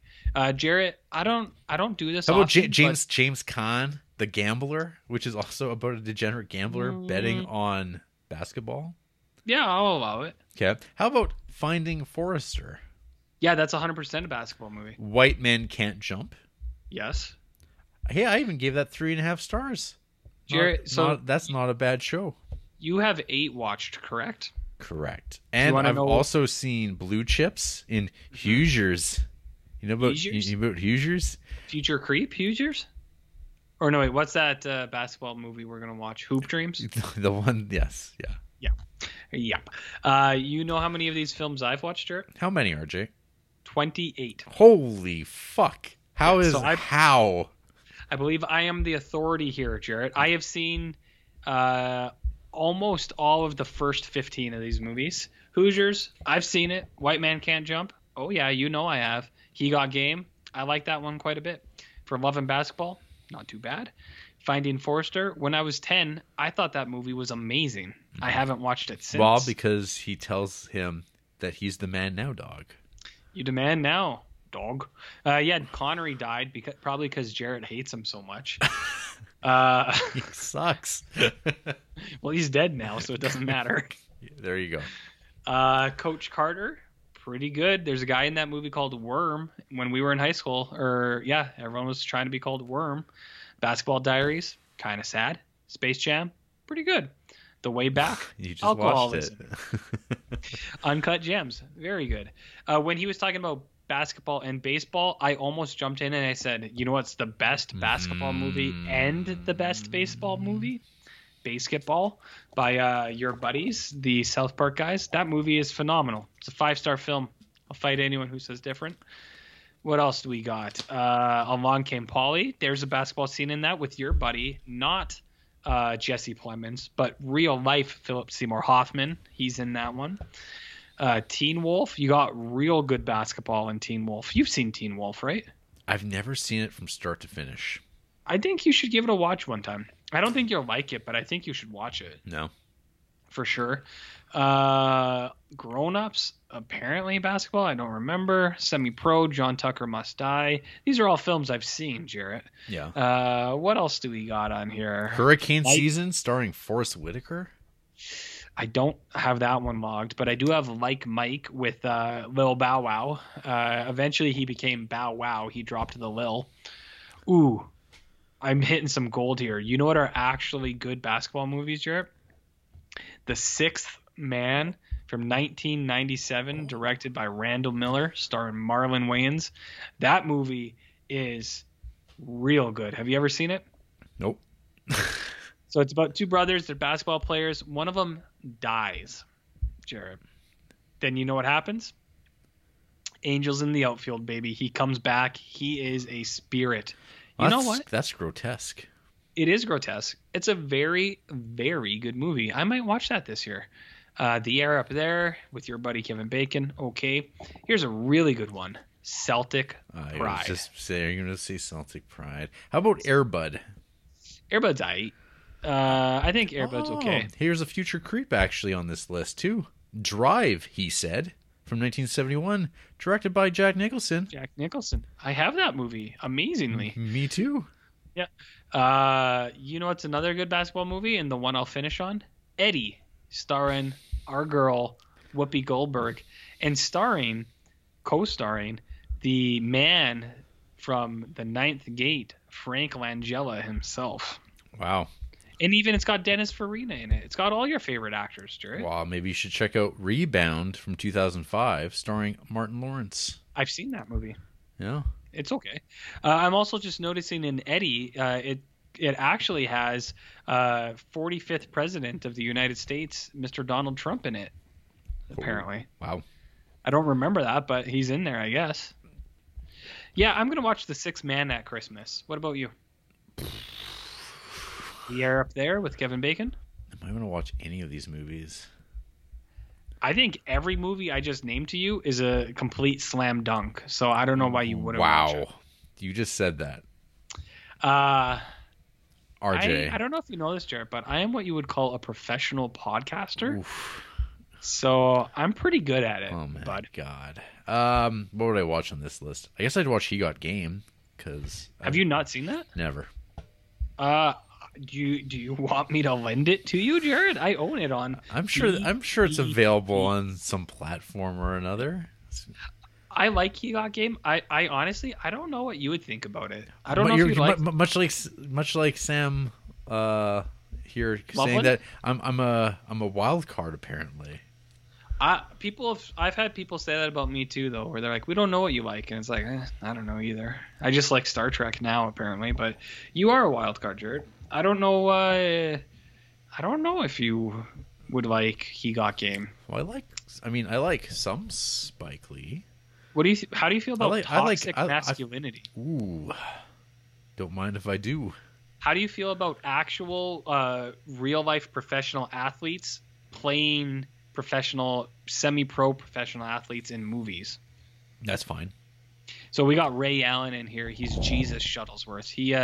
He's in here. There's like other NBA players in this too, actually. I think He Got Game is really good. I think that's a 4-star film, to be honest. But I don't know if you like it. I don't know. Is it all net? Nothing but, buddy. Okay. Nothing but. I've also seen Slam Dunk Ernest, in case you were wondering. It's one of the other ones. I didn't. I got a movie on here not logged. You ever seen Juwanna Mann? I know of Juwanna Mann, but I've never seen Juwanna Mann. Oh, I did have it logged. Sorry. Oh. Can I tell you something? I've seen Juwanna Mann probably 8 times. Jeez. I'm not going to tell you why. My goodness. It happened, though. This is my list. This is mine to lose, buddy. Okay. Well, hopefully that's helpful, our rambling on about basketball movies. Juwanna Mann. That's it for emails. Thanks, everybody. Yeah. RJ, what you been creeping on this week? Other than Juwanna Mann? Yeah. Jared, I'm going to rock your world for a minute. I didn't watch a single thing because our movie this week felt like it was 50 hours long. Yep. I think. But I did want to clean up some of our Star Trek talk from last week. So I don't have too much new stuff for you because I was a little busy. I only have one new episode, but I did, because of that shocking mistake that I made last week, I did want to kind of clean this up for you. Okay. So I completely skipped an episode, and it was 313. So the one before, 311 and 312, was the Back in Time episode. That was pretty good. 313, my review was A Dude Dies, 2 out of 4 stars.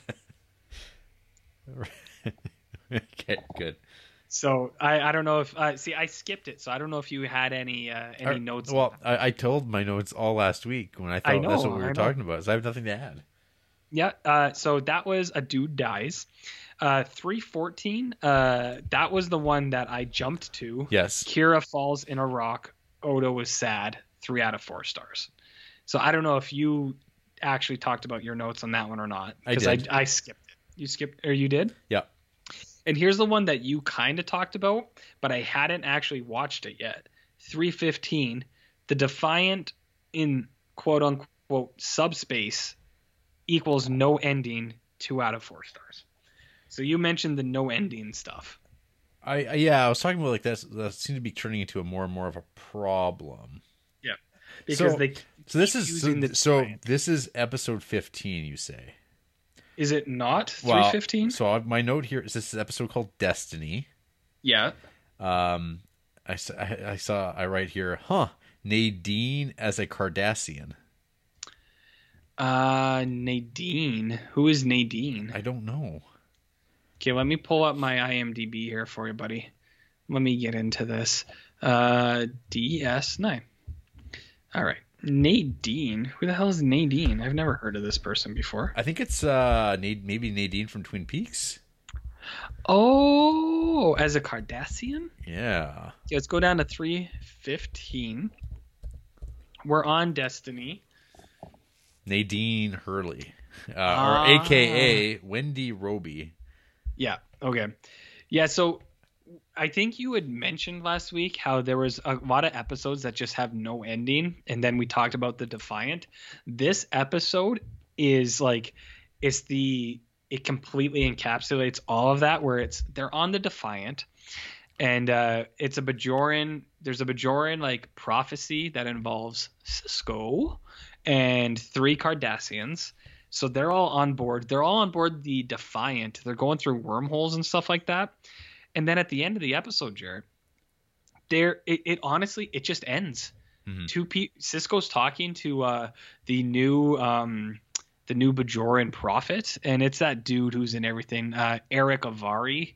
You remember him from Mr. Deeds and The Mummy and A Dog's Tale. Oh, Hachi. You know that dude? Yes.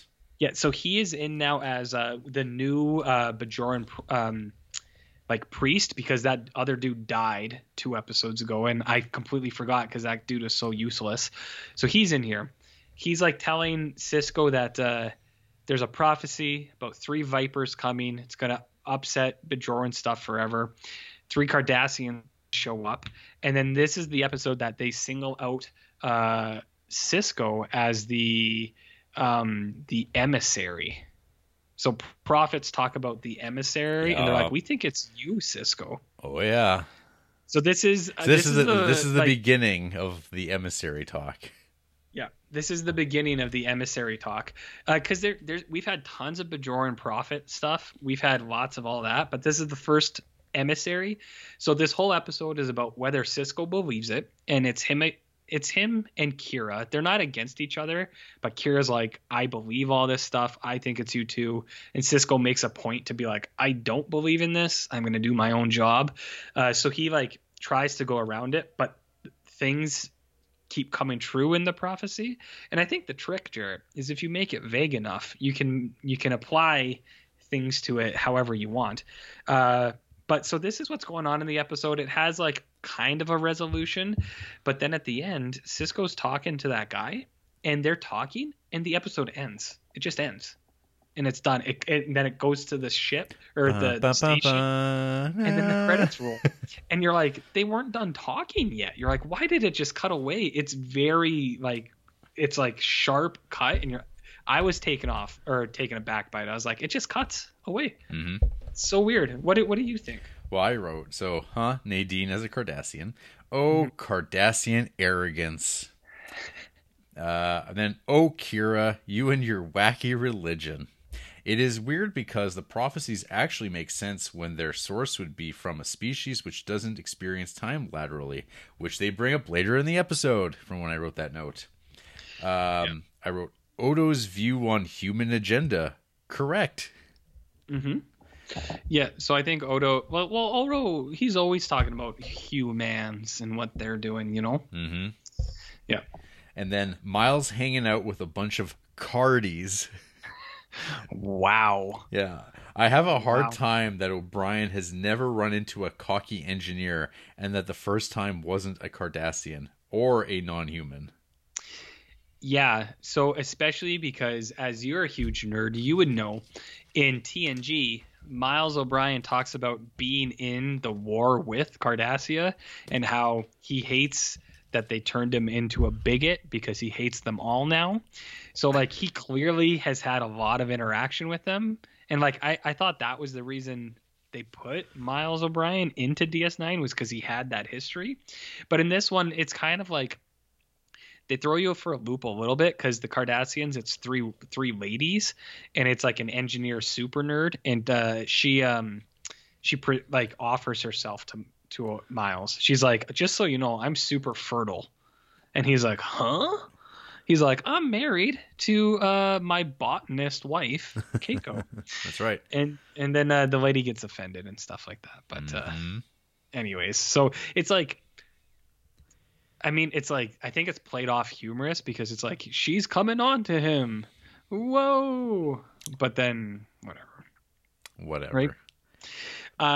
So that was one episode that I actually got through, and then I have watched half of the next episode. Half. So I don't have a full rating or anything like that, but I could speak to it if you want DS9. Well, okay. So this is I can talk a little bit about it up to a point. So this is an episode called Profit Motive. Yes, it is.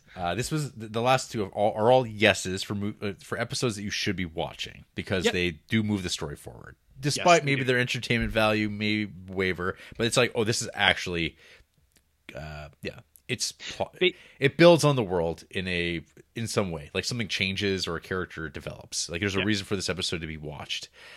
Yeah. Based on your binary rating of yes or no, yeah, for sure. Those are yeses. And like even for me, 2 out of 4s, those are yeses for me also. 1 out of 4s are complete skips for me. Well, there's I got my other ones. I got, sounds dumb. and I think like meh. Meh. Yeah, so you're almost on a 4 star scale as well. I think, Yeah.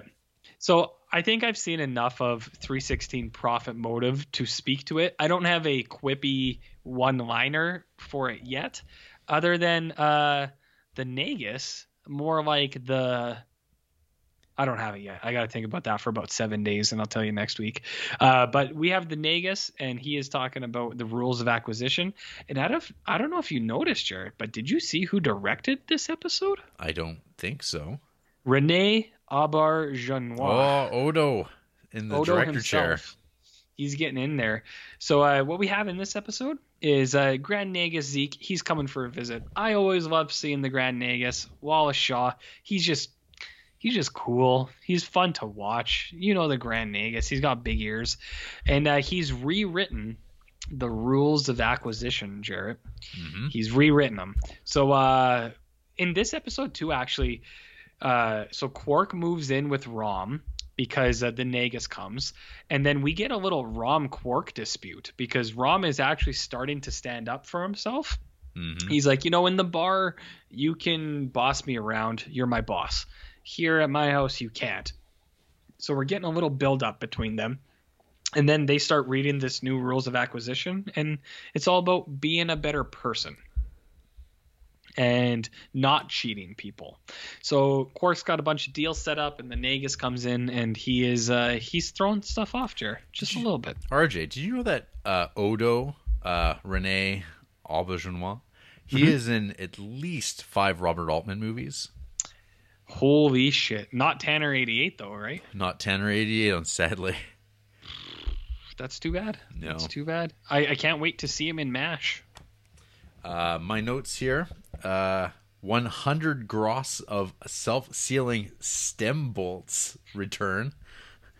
Yeah, so I have seen that part. So Odo has a deal with this lady, and she's rubbing his ears and stuff because Ferengis are real freaks. He's gonna sell her some self-sealing bolts.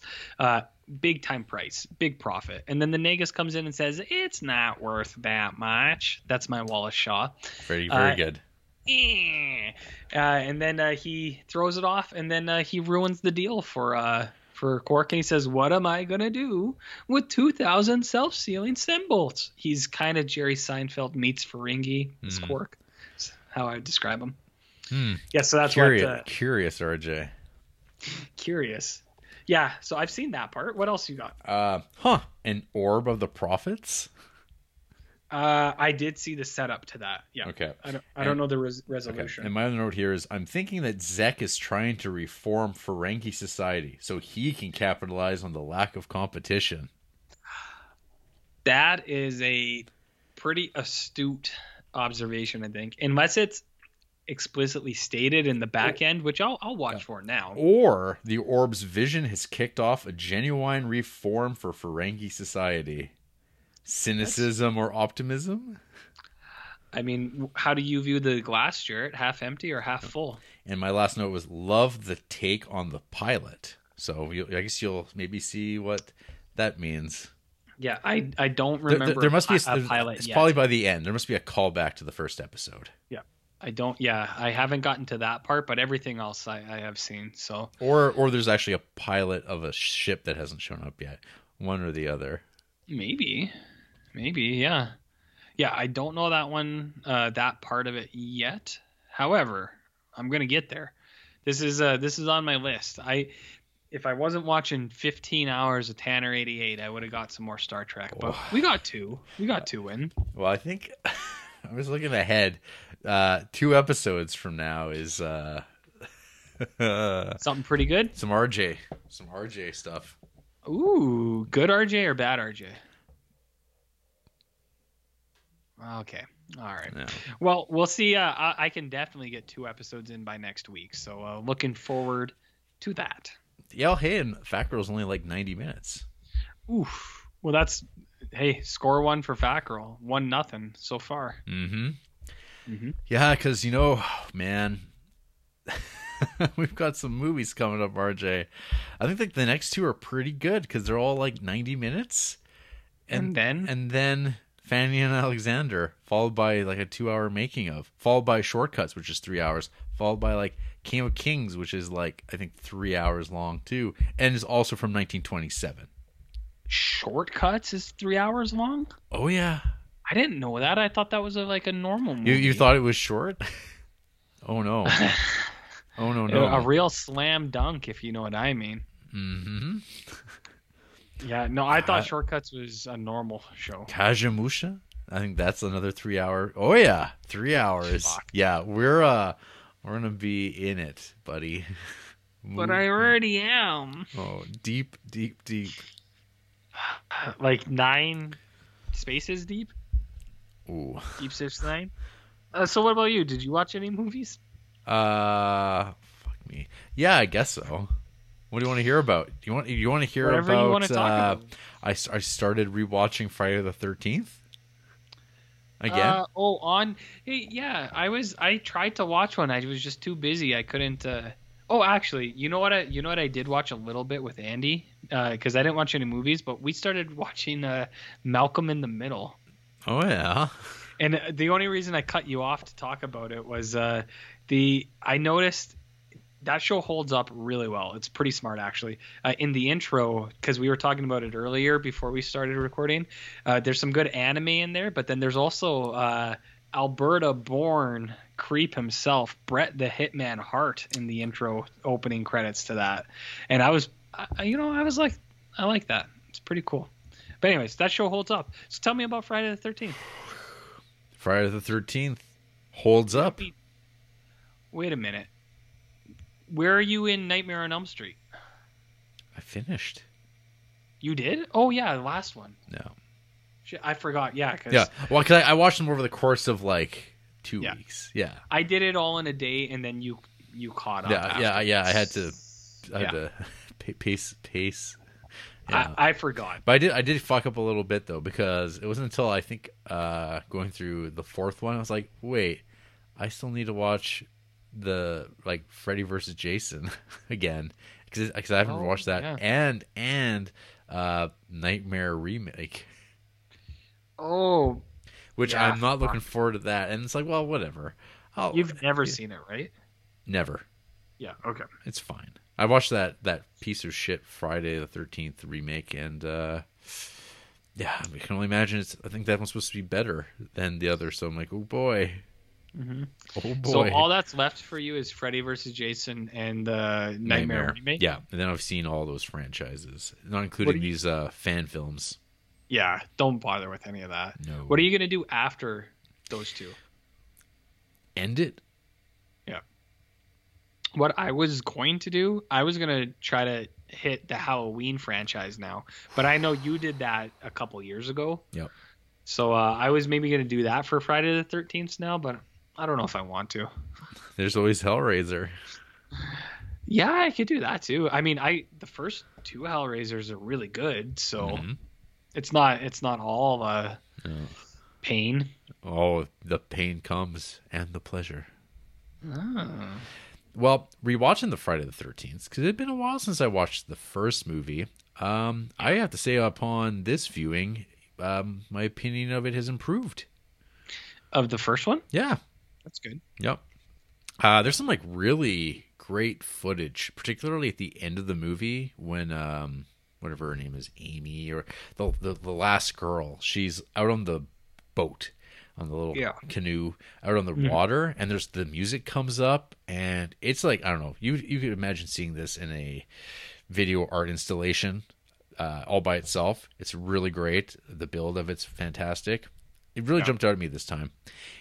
But yeah, no, it's like, I remember the first one being like, it's not that great. But now, maybe 5 years of watching some real garbage, it's improved for me, I think. Because that was the last time I watched it. Yeah, 2015. Oh, holy shit. Look at that. What? Friday the 13th, November 13th, 2015. And what did I just watch it? November 13th, 2020. And 5 years to the day. There's a lot of confluence. There's a con. Watching. Oh, yeah. There's a con on. Rigged election, buddy. Yeah. Haven't you read the news? How can you avoid it? So, and then just continued on with watching 2, 3, and 4.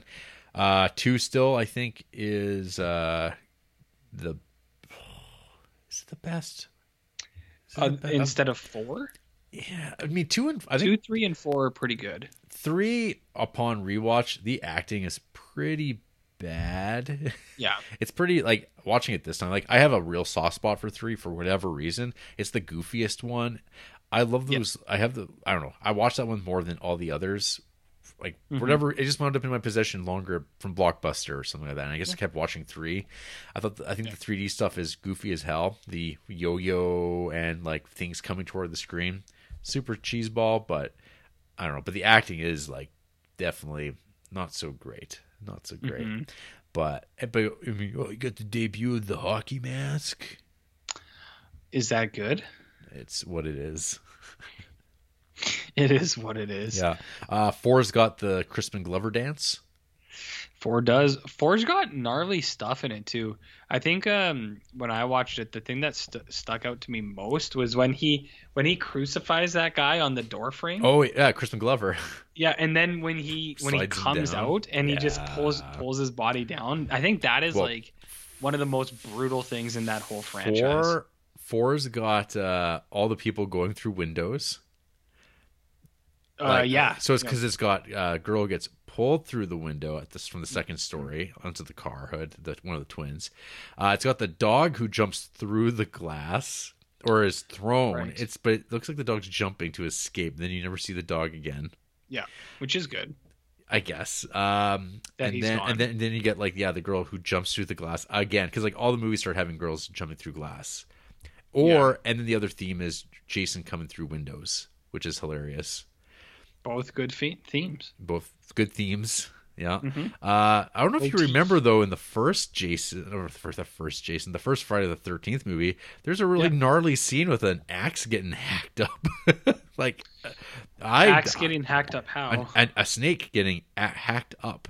Oh, you didn't say snake before. I said what? You I said axe. Axe getting hacked There's up. an axe getting hacked up. Like a real life Maybe, snake. maybe because I'm looking at it was a real snake. I'm looking at the poster of Friday the 13th Part 2, and the silhouette is holding an axe. Okay, you know what I think? When I was doing my original watch of those, I think it was like almost 4 years ago, to be honest. Here, I can pull it up and check, but like it was a long time ago. I watched those first couple ones. Sorry, RJ. I'll look it up. I don't remember the snake scene. Yeah, it's like when they're like coming into the cabin or whatever, and they're like, "Oh, there's a snake," and there's a whole big deal about the snake and moving the bed. Kevin Bacon's there, and then one of the guys just shows up with like a big like machete or something like that, and just hacks this snake in half. Yeah, I watched it on May 13th, 2016, so 4 years ago. There you go. So I would have been an animal boy back then too, but maybe I just blocked it out of my mind. I only gave it 3 stars.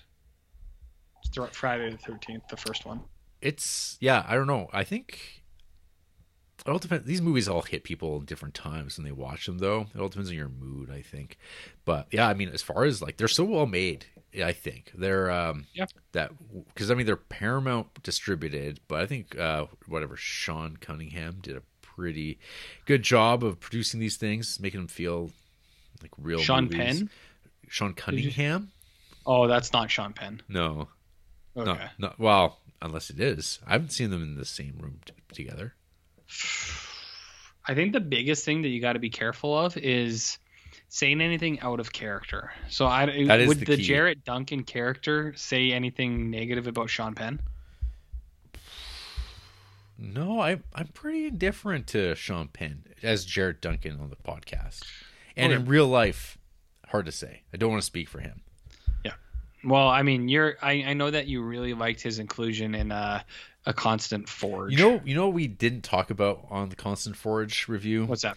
That sequence of John Cassavetes talking about hard R's, just like boom, boom, boom, completely slept on that. There is a lot of it, but I think the one thing, now correct me if you think different, the one thing in his favor is that the role he is speaking to it is that he wasn't in favor of what the production company wanted to use those people as. And he thought his stance was more like, these are real people. I don't want to play up their like intellectual like capacity, like downplay it for a movie. It's like, and that's why he was like removed. It's like Pat Healy and There's Something About Mary. Yeah, I work with Head like a drive-in. We got this one boy. What is it? Mongo.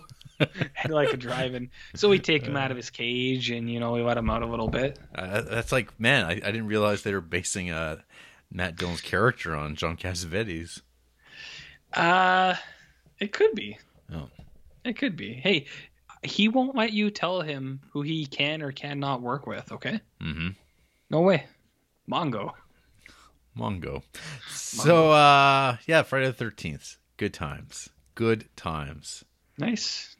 What about you? Did you watch any movies? Nope. No, what did I watch? I watched this short film, Remains to Be Seen. You seen this? Have you seen this? Is that the Actium Jackson Maximus? Well, see, it's fitting. Remains to Be Seen. Have you is seen it a horror movie? Like Remains to Be Seen? Is it? It is. It's art. It is art, which isn't Art's real. not real. So it's not like. Yeah. So I guess I didn't watch it at all. Are you into text, RJ? Text, like reading while you watch a movie? Big T text. I know context and subtext. Is that the same thing? Shit, man. You're right on the path. Okay. Yeah, I've heard of it. Do you like texture to your film grain? Are you into film processes? I don't know what any of those words mean. Are you into to answer it. experientiality? The only thing I really like is I'm watching Star Trek DS9 right now. Yeah, I mean Does that it's fit kind of into? well. So imagine like if the imagine if the prophets came to you and they were giving you like visions. Okay. Okay, that's what Remains to Be Seen could be like. Interesting. Yeah. Interesting. So it's just like footage that's been processed in a kind of unique way. I'm sure it mentions it. Here we go. Using chemical and optical treatments to coat the film with a limpid membrane of swimming crystals coagulating into silver recall, then dissolving. So it's just scenes. Okay. You know about that Stan Brakhage?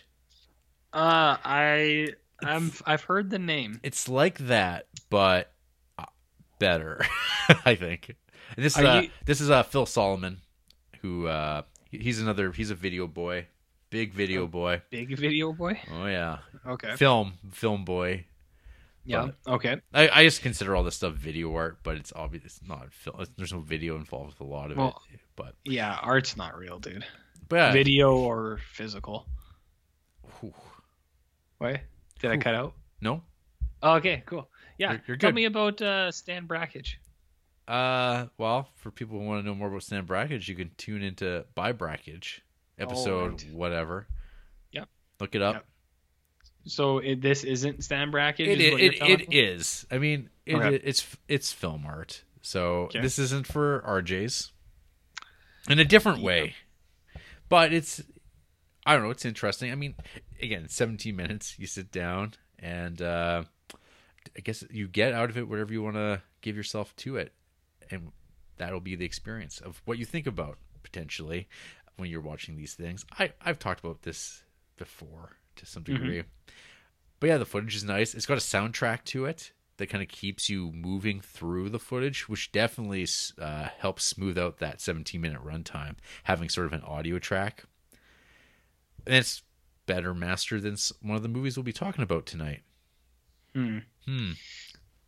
I don't really know what you're talking about. I'm listening. Yes. Well, But I don't understand Then I the feel. words. Then I think I've perfectly encapsulated Remains to Be Seen. Okay. Yeah. Is it in the Criterion Collection? No, this is just on YouTube. Okay, good. Good.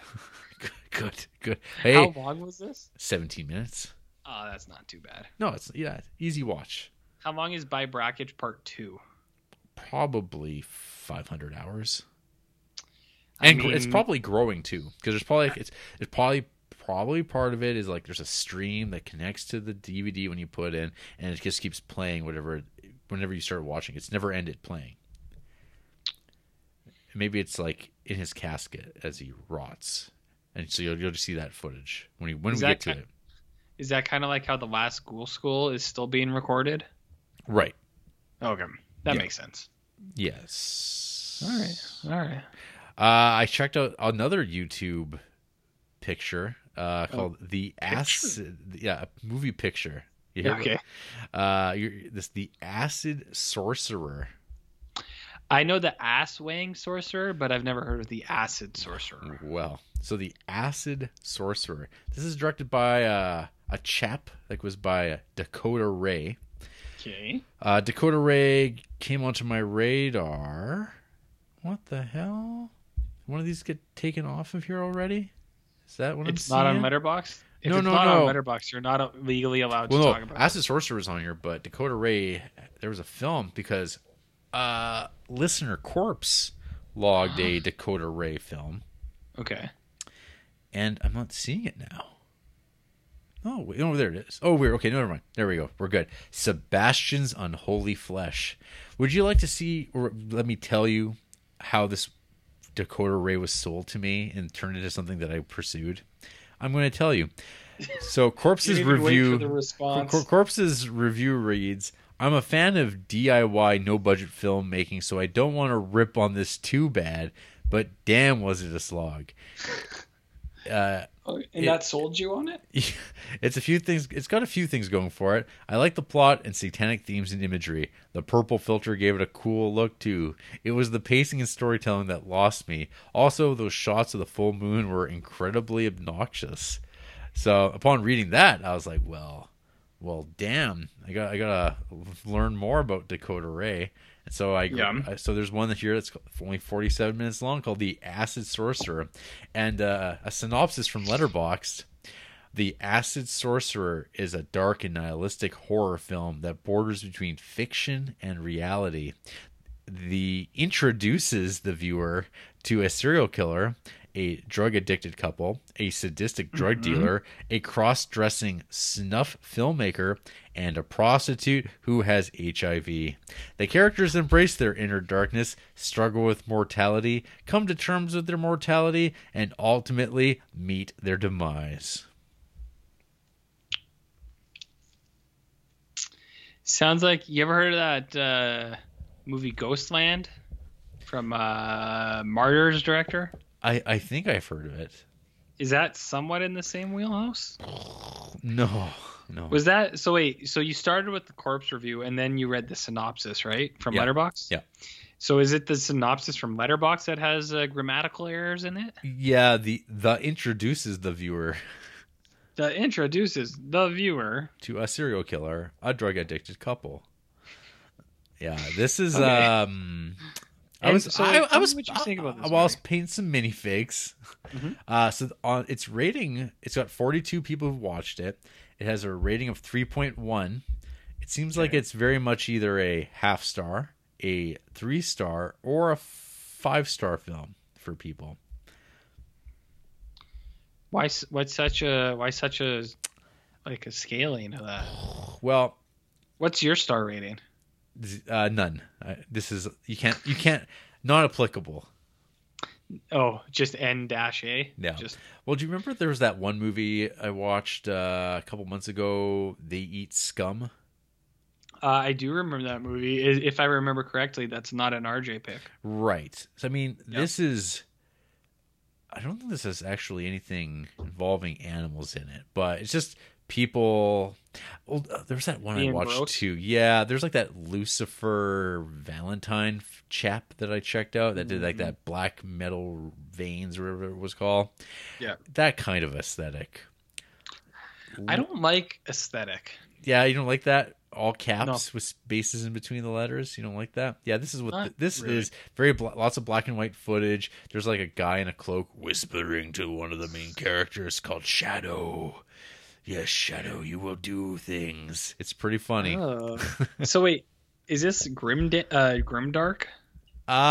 These are people trying to do grimdark without paintbrushes. These are people who are doing it with camcorders and friends. I gotcha. Yeah. So there's a Reddit, and I've never known what it was before, but now I think I finally realized the subreddit is Grim Dank, and it's memes about things I don't understand. But they talk about like, do you think that's Grimdark? Well, it's some of the intertitles of this would include things like "Closing the Casket of Mortality's Ecstasy." That sounds cool. One review here from PD187. $25 acne-scarred psychotroid scuzz from the SOV Waster Zone, camcorded in hell hallucinogenic black and white, sacred sleaze, and garbo juice for a dead generation. As soon as you said Garbo, all I could think of was Gabbo. Gabbo. Look, Smithers, Garbo is coming. See, I knew you would figure it out. Yeah. Sam Sanchez knows too. Even though he's Sam 2 now, I know he's still down with the Simpsons refs. Well, yeah, there's another one of Dakota Ray's masterpieces. Okay. My Master Satan, 3 Tales of Drug-Fueled Violence. This is 70 minutes long. We dedicate this film to our master. My Master Satan, 3 Tales of Drug-Fueled Violence is the shot on VHS horror, crime, dark humor anthology film by Denver auteur filmmaker Dakota Ray. My Master Satan features 3 interconnected tales revolving around serial killer druggie Alistair and his equally demented serial killer friends Woody, Charlie, Bubba, Dealin' Dick, and takes the viewer deep into a seedy underworld of crime, drugs, and murder. To what end? Here's another person's review. That's I'll read. Outsider trash vomit at its finest, with purposefully degraded VHS footage and ever-changing aspect ratios. I don't understand any of this. Like, I know the words that they're saying, but like, you know, like if someone's talking about something that you've never seen, you're like, okay, I'm following. And then they're talking about aspect ratios, and you're like, can I tell you something, Jared? I've watched movies, and I've heard people email in about like ratios, and you've commented to it. Can I tell you something, Jared? I don't really notice, and you know that about me, right? Mm-hmm. What's another review?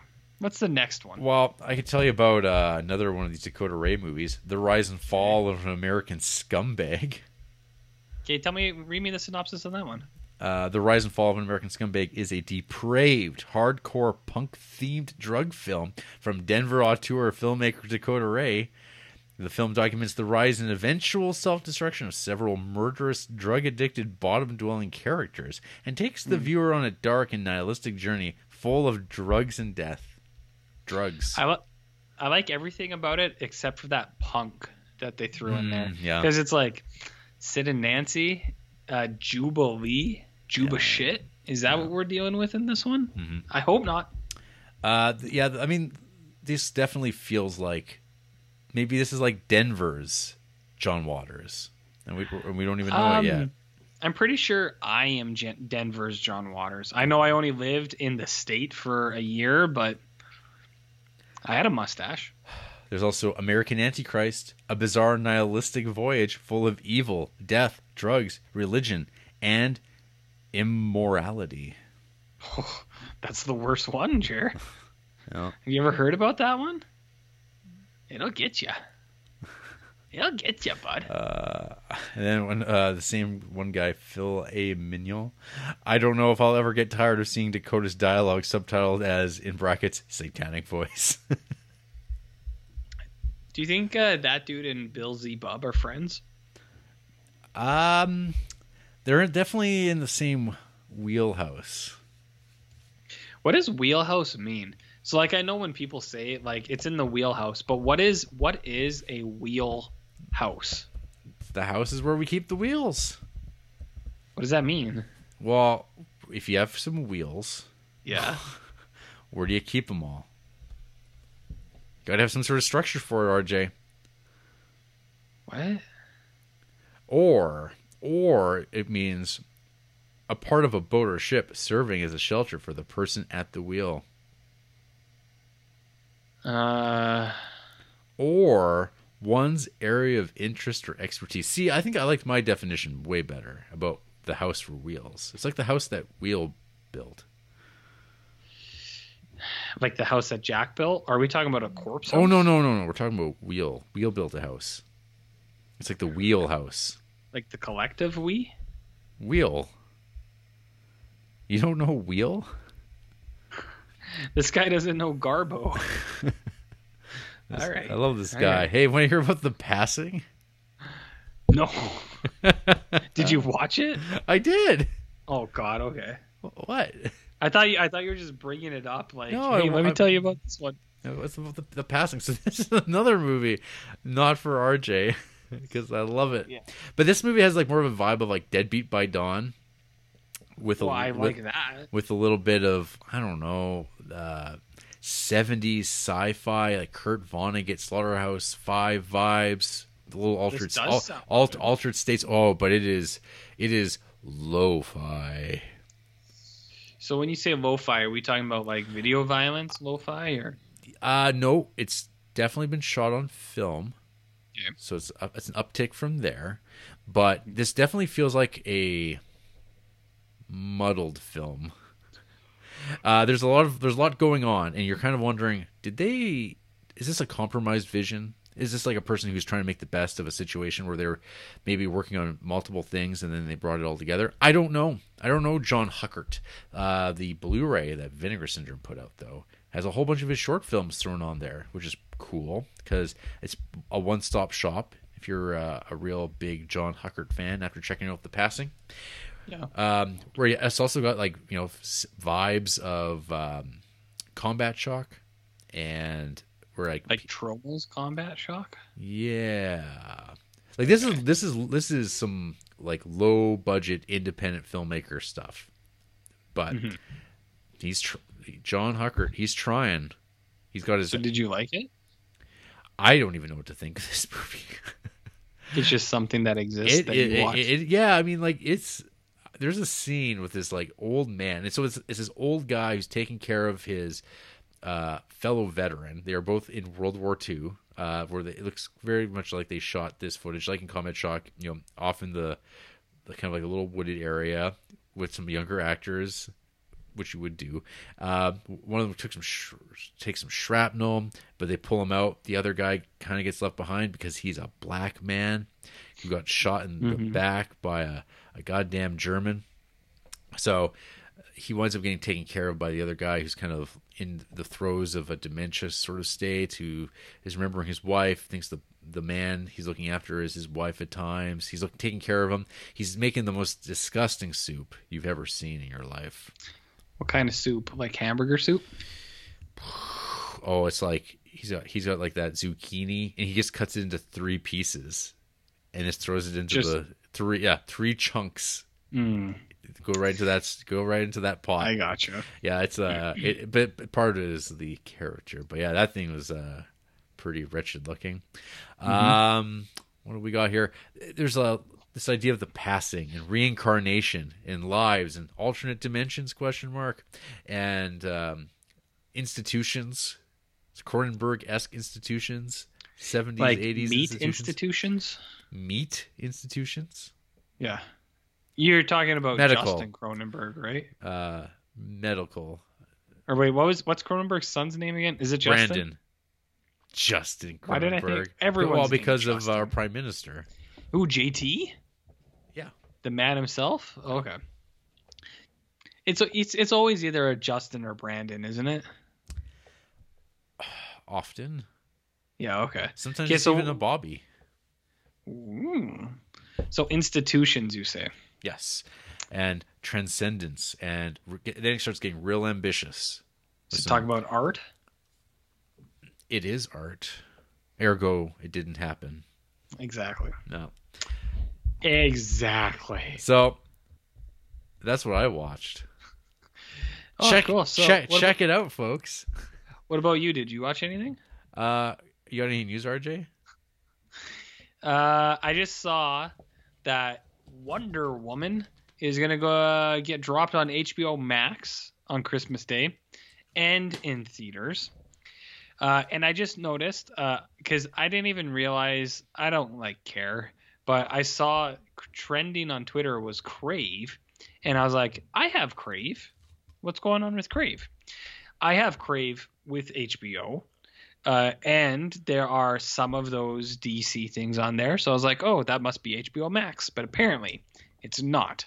Apparently in Canada, even if we have Crave with HBO, we do not get HBO Max exclusives, which means we won't get Wonder Woman, which I don't care about. But what it really means is we will not get the Snyder Cut, which I do care about a lot.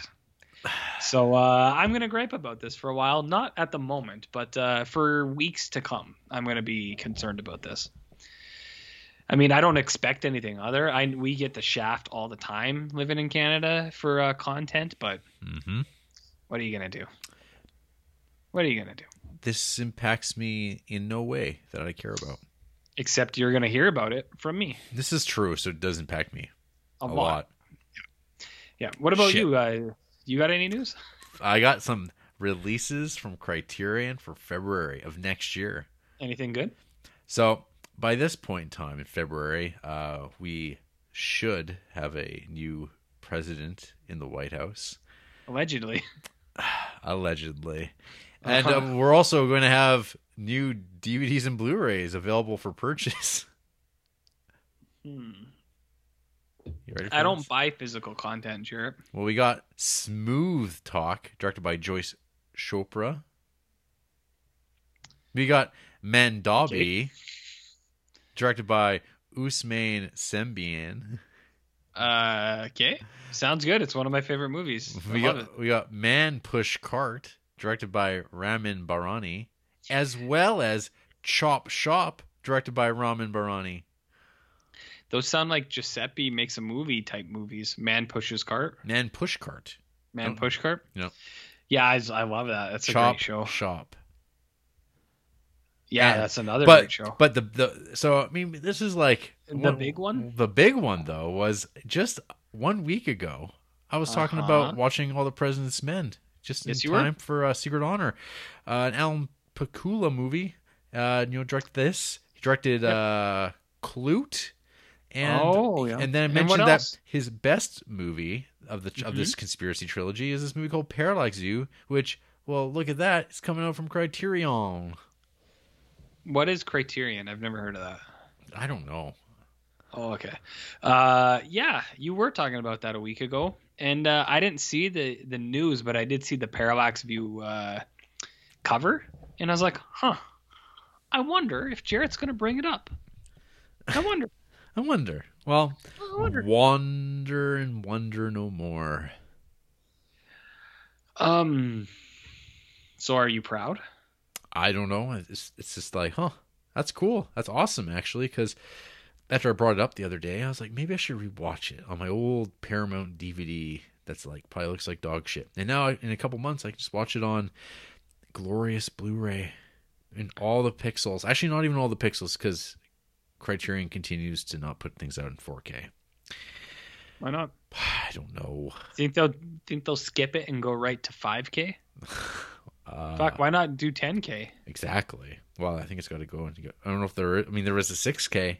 They were shooting movies on 6K, but I think that's already passed to 8K. Fuck, I'm already operating on K. There's no number in front of it anymore. Just K. Yeah. But it's like, but the K's been flipped, mirrored, horizontally. Yeah.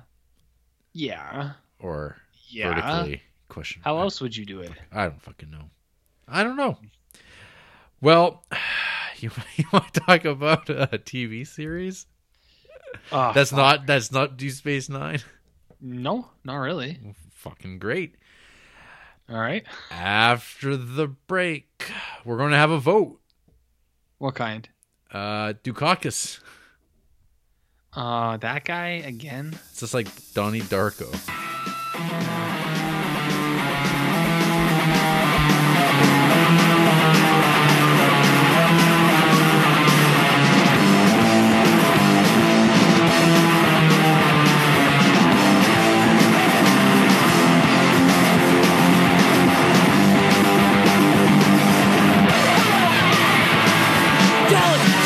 Ride the pole, rise above, we're gonna rise above. Make this sport what we say. Rise above, we're gonna rise above. Try to stop what we do. Rise above, we're gonna rise above. When they can't do it themselves. Rise above, we're gonna rise above. We are tired of your abuse. Try to stop us, it's no use. Society's out of control. Rise above, we're gonna rise above. Think this smart can't think themselves. Rise above, we're gonna rise above. Laugh at us behind our back. Rise above, we're gonna rise above. I find satisfaction in what they do. Right to vote. Choose the one you like the most. It's your individual right to choose the one you want to fight for you. Pick the proper candidate. You can change the course of fate. It's a decision that you must make. Select the one you think is great for you. New Hampshire is on the move. Right to vote. New Hampshire Choose the one you like the most. simply isn't working. How many farmers have we got here today? Don't forget me on election day. This is symptomatic of no faith in his ability to control the situation. You know, he goes in, he's supposedly going to be running the country, but here he is. Adds to the realism of the man. Choose the one you like the most. It's your individual right to choose the one you want. And we're back. This is the Criterion Creeps podcast, and tonight we're talking about Tanner 88, directed by Robert Altman, that came out in 1988. Really? Did they plan that, or was that a coincidence? It just worked out that way. Man, sometimes life's funny, hey? Synopsis from Letterboxd. Uh-huh. Fuck. In 1988, renegade filmmaker Robert Altman and Pulitzer Prize-winning Doonesbury cartoonist Gary Trudeau created a presidential candidate, ran him alongside the other hopefuls during the primary season, and presented their media campaign as a cross between a soap opera and TV news. The result was the groundbreaking Tanner 88, a piercing satire of media age American politics. Who said it was groundbreaking? A guy I know. Okay. I'll take you at your word. I know a guy. Okay. So, I had never seen Tanner 88 before this week. Okay. In my mind, I've always thought it was another movie, and I should have looked this up before. It's like Bob Roberts. What did you think that movie was about? I don't know, but in my mind, Bob Roberts and Tanner 88 could be the same movie, because Bob Roberts is a 1992 satirical mockumentary about the rise of Robert Bob Roberts Jr., a right-wing politician who is a candidate for an upcoming United States Senate election. Roberts is well-financed due mainly to past business dealings and is well known for his folk music, which presents conservative ideas with gusto. Starring old Tim Robbins, directed by Tim Robbins. Written by Tim Robbins. So, I just, these things were interchangeable without knowing anything about really what Tanner 88 was. But I knew one was directed by Robert Altman. Maybe they're all one movie. Who fucking knows? They could be.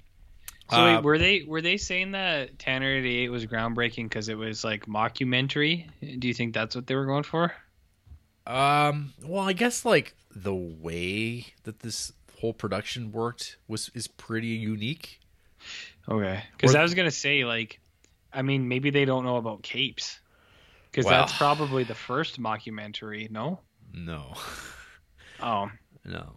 Okay, maybe I'm wrong. No. I thought, but so this is. So this is referred to as a political mockumentary miniseries, and what is this? This only the second TV series that we've actually talked about here on the Criterion Creeps podcast, unless you count Scenes of a Marriage, which you don't. So we've had Fishing with John, which is a shot on video, which is also a shot on video miniseries. That is also kind of a mockumentary. No, that's 100%. That's true. That's real. An actual documentary. Yeah. Okay. Yep. And if you don't including the death of Willem Dafoe and John Lurie. Well, yeah, that's why it's so sad, dude. That's why they put it in the Criterion Collection. But then they did that next episode. Well, yeah, but life's funny sometimes. Has anything ever happened to you? You're like, man, that sucks. But then the next day, you're like, I'm over it. Right. Happened to them. So, this aired on HBO, and I guess its screening, air dates were kind of a little bit all over the place, depending on whatever the events were that they were corresponding with. Because, so the production is that Robert Altman and Gary Trudeau, the creator of the allegedly beloved comic strip Doonesbury. You know about that Doonesbury, RJ? Is it anything like Dilbert? It is probably the exact same in some ways, but no, different. It's an institution. It's been around for 50 years, this comic. So when I Google Doonesbury, I am directed to a place in Peterborough, UK. Apparently there's a Planet Ice. Did you look up Doonesbury? Yeah. Brewery. Okay, so we're not looking at Peterborough, UK. No. Next to Lime Academy, Watergale, and Hicks Cycles. No. Okay, let's look up Doonesbury. Doonesbury Park, Dunes- Havant, United Kingdom. No, maybe let's try Trudeau. True. It's just Justin. What's his first name again? Gary with 2 R's. 2 R's. Interesting. This Have is- you ever this, heard this of is, it? This is live podcasting, pal. This is live Our podcasting. RJ is just finding out things as we're opening up here, talking about Tanner 88. So did you know that Gary Trudeau's real first name is Garrettson? Garrettson. So it's very in like with your actual name. Garrett. That's a stretch. Have you ever heard of this other show that he worked on called Alpha House, starring your boy John Goodman? I have. I've always been confused by why John Goodman's in that, because it's like that Blue Mountain State kind of thing, and I was always like, why is John Goodman in this? I never really understood, but I've never watched it. I have no opinion on it, but I'm looking at Doonesbury now, and I got to tell you, Jared, some pretty high quality graphic novels right here in these panels. That's some doodling right there. Some real quality doodling from the Zonker himself. Interesting. Yeah. Interesting. So he worked on this with Robert Altman. That like anytime you read about anything Altman in the 80s, everyone, including when we were talking about Secret Honor last week, was like this was Altman at his low point. He really had bottomed out in the 80s. When was he at a high point? 70s, and then he came back roaring with the 90s. We'll be talking about Shortcuts in like 3 weeks. The Player in like 10 years. But yeah, the Why 70s, is there so much Robert Altman this year? I don't know. What is this, the fourth one we've had? Yeah. Or our Shortcuts will be I the think it fourth will one? be. Yeah. Holy fuck! All right, well, whatever. Things are coming up Altman. I wish we had Millhouse back instead. And I mean, because you watched, what did you watch? Long Goodbye and California Split this year, yeah, maybe that's why I'm so Altman. and three women. 3 women. This fucking Secret Honor. Yeah, I've done nothing but watch Robert Altman all year. Like, How do you feel he about would- that? I mean, I don't think it's my best attribute, to be honest with you. If someone was like, someone asked me how I feel about it, I would probably say I don't think it's my best attribute. Okay. What about, how would you describe the Altman-esque? The Altman, my Altman persona, or I know some people like to say fursona. I don't really know what that means, but I'm guessing it's a stand-in for persona. My Altman persona would be more Images, California Split, or Long Goodbye, and a little less Gosford Park, 3 women, and other things. Like, I watched Gosford Park this year too. oh, I've watched 7 fucking Robert Altman movies this year. And you know what? You know what's really sad? That's not even 7 Robert Altmans. He's my second watched director. It's not even an 8th of my most watched director, which I know is yours as well. Corman. Core man himself. Anyways, what were you talking about? I think we're talking about Tanner 88. Oh, sure we are. So, what's the pitch of this thing? Our I don't know. protagonist is one Jack Tanner, a university professor by day, He's someone. and Democrat. Works in Party the member? Congress House. He's running for president against Dukakis. No, I mean, who could even go up against Dukakis? He's a force. Well, so this was the year where it was Mike Dukakis v. Jesse Jackson.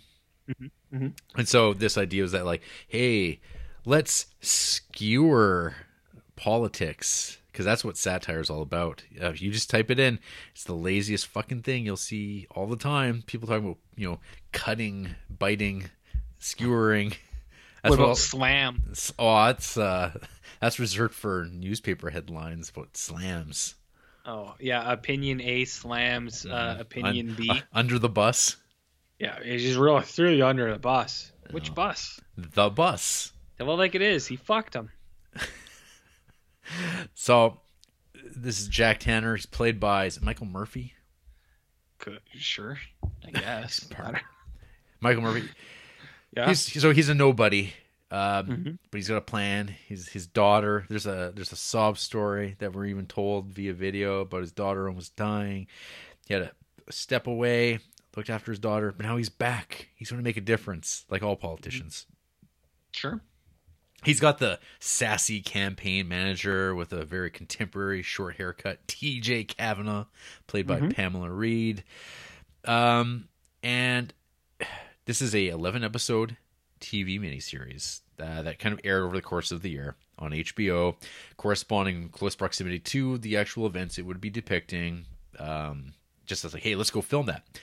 I guess that's groundbreaking. That's ambitious to shoot a fiction alongside real events and actually incorporate actual politicians into scenes where you actually have Bob Dole talking to, like, I mean, these are politicians though that are like pros in the sense that they've been acting in front of cameras their entire political career, because that's all it is, you know, since like 1960 is it's all about media and television.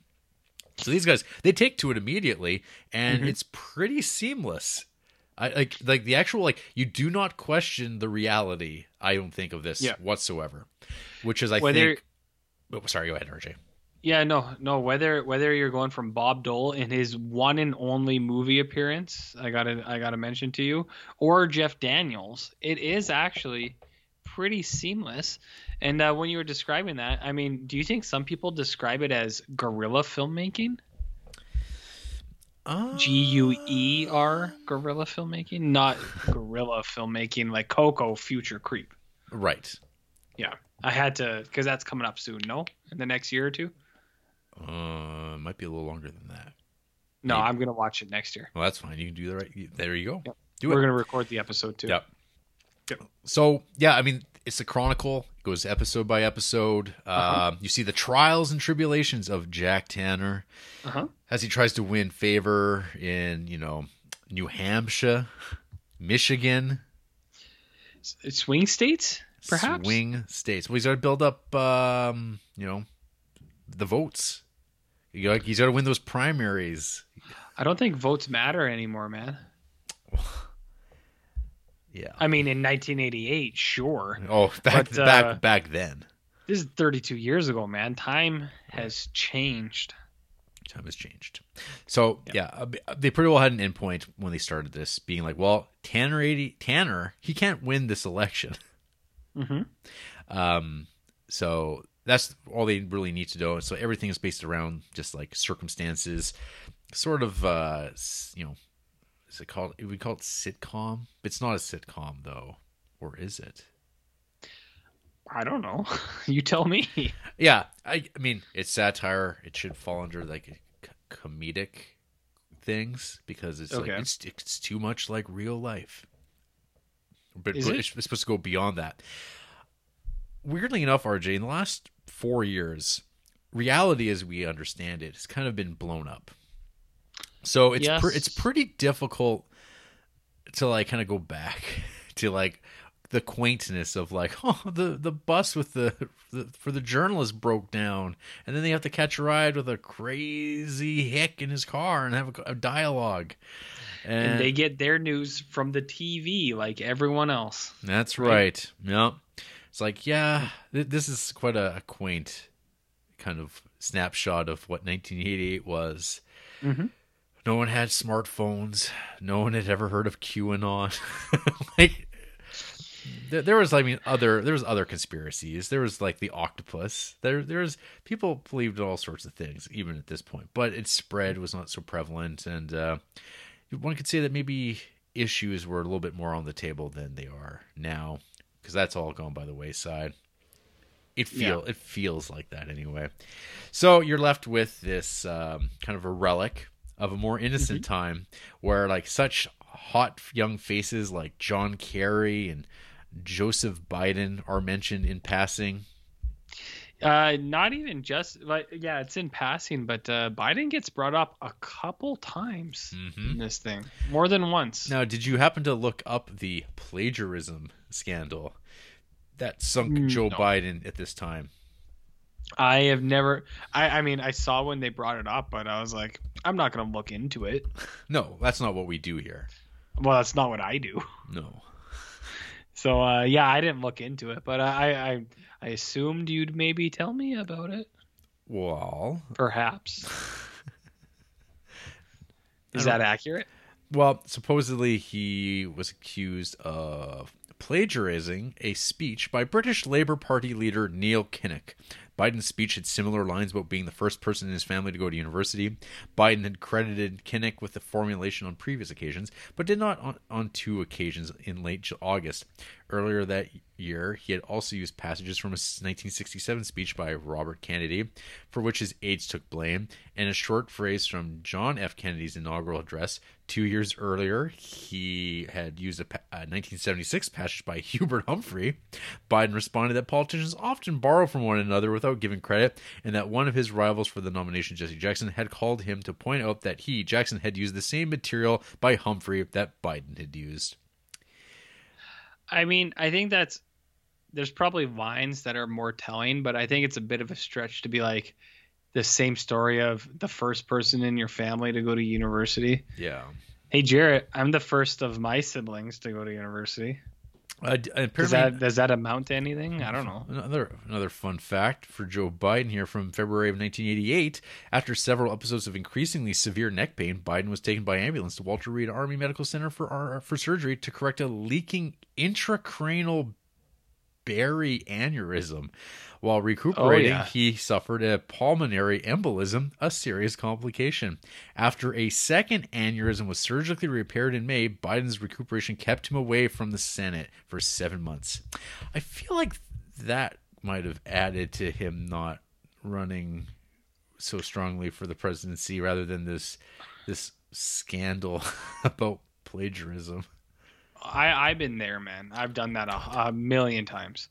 Well, there is also here another RJ here. He has also made several false or exaggerated claims about his early life, that he had earned 3 degrees in college, that he had attended law school on a full scholarship, that he had graduated in the top half of his class, and that he had marched in the civil rights movement. The limited amount of other news about the race amplified these revelations, and on September 23rd, Biden withdrew from the race, saying his candidacy had been overrun by the, quote, exaggerated shadow of his past mistakes. And here we are.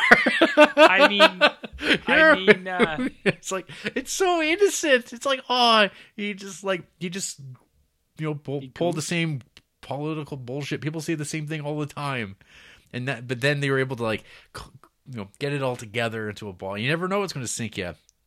Maybe you're on jet skis one day. I don't know. You know, I'm at the point where I don't think anything could sink us. Look at how much we've come through so far. We're unsinkable. Well, just imagine what happens if we try, though. To be sunk? Yeah. Something happens where someone wants to sink us. We're fucked. I'll just release that video of you really giving that certain kind of... Yeah, it's the After Dark video where you say things you probably shouldn't have. Right. Shouldn't. Right. 100%. 100%. Whew. So...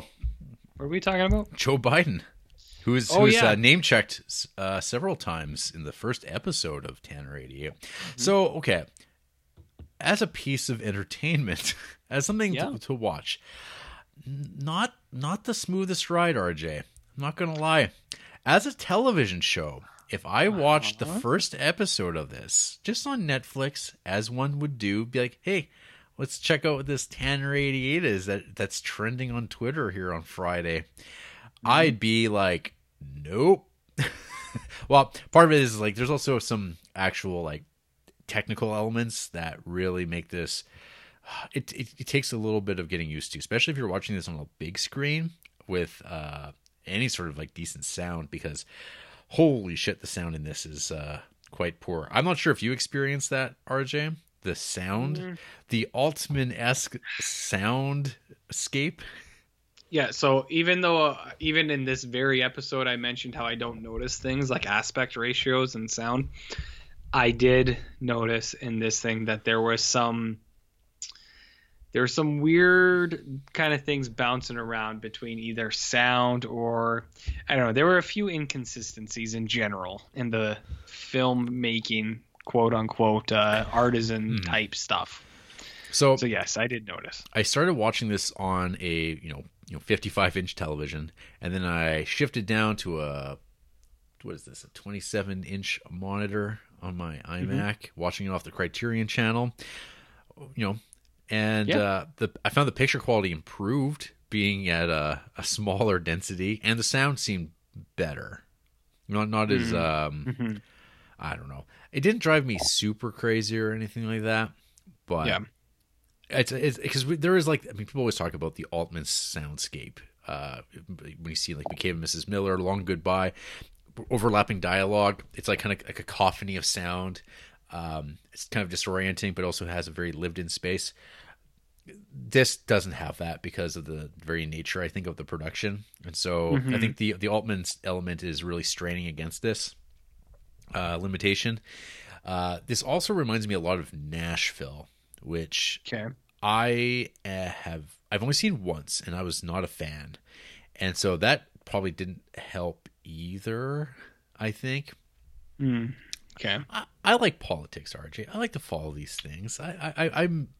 You like me politics? I like the idea of it. I'm a would I call myself a political junkie? No, that's for assholes. However, I do follow this stuff pretty closely, and there's like not a lot of media that gets into it. But I mean, I've never watched West Wing ever in my life, but I've watched I've seen that Parks and Rec. I've seen Veep. I've seen like modern television, and so jumping back, 30 years almost to watch this primordial television production, it's a bit rough. And I don't know, the nature of the Altman comedy and the writing and the points being made, the Gary Trudeau stuff, the broadness of what he thinks are big points or something like that, it's just like, what the fuck, this is garbage. Like, this is like not good to me. Like, this is nothing I want to watch.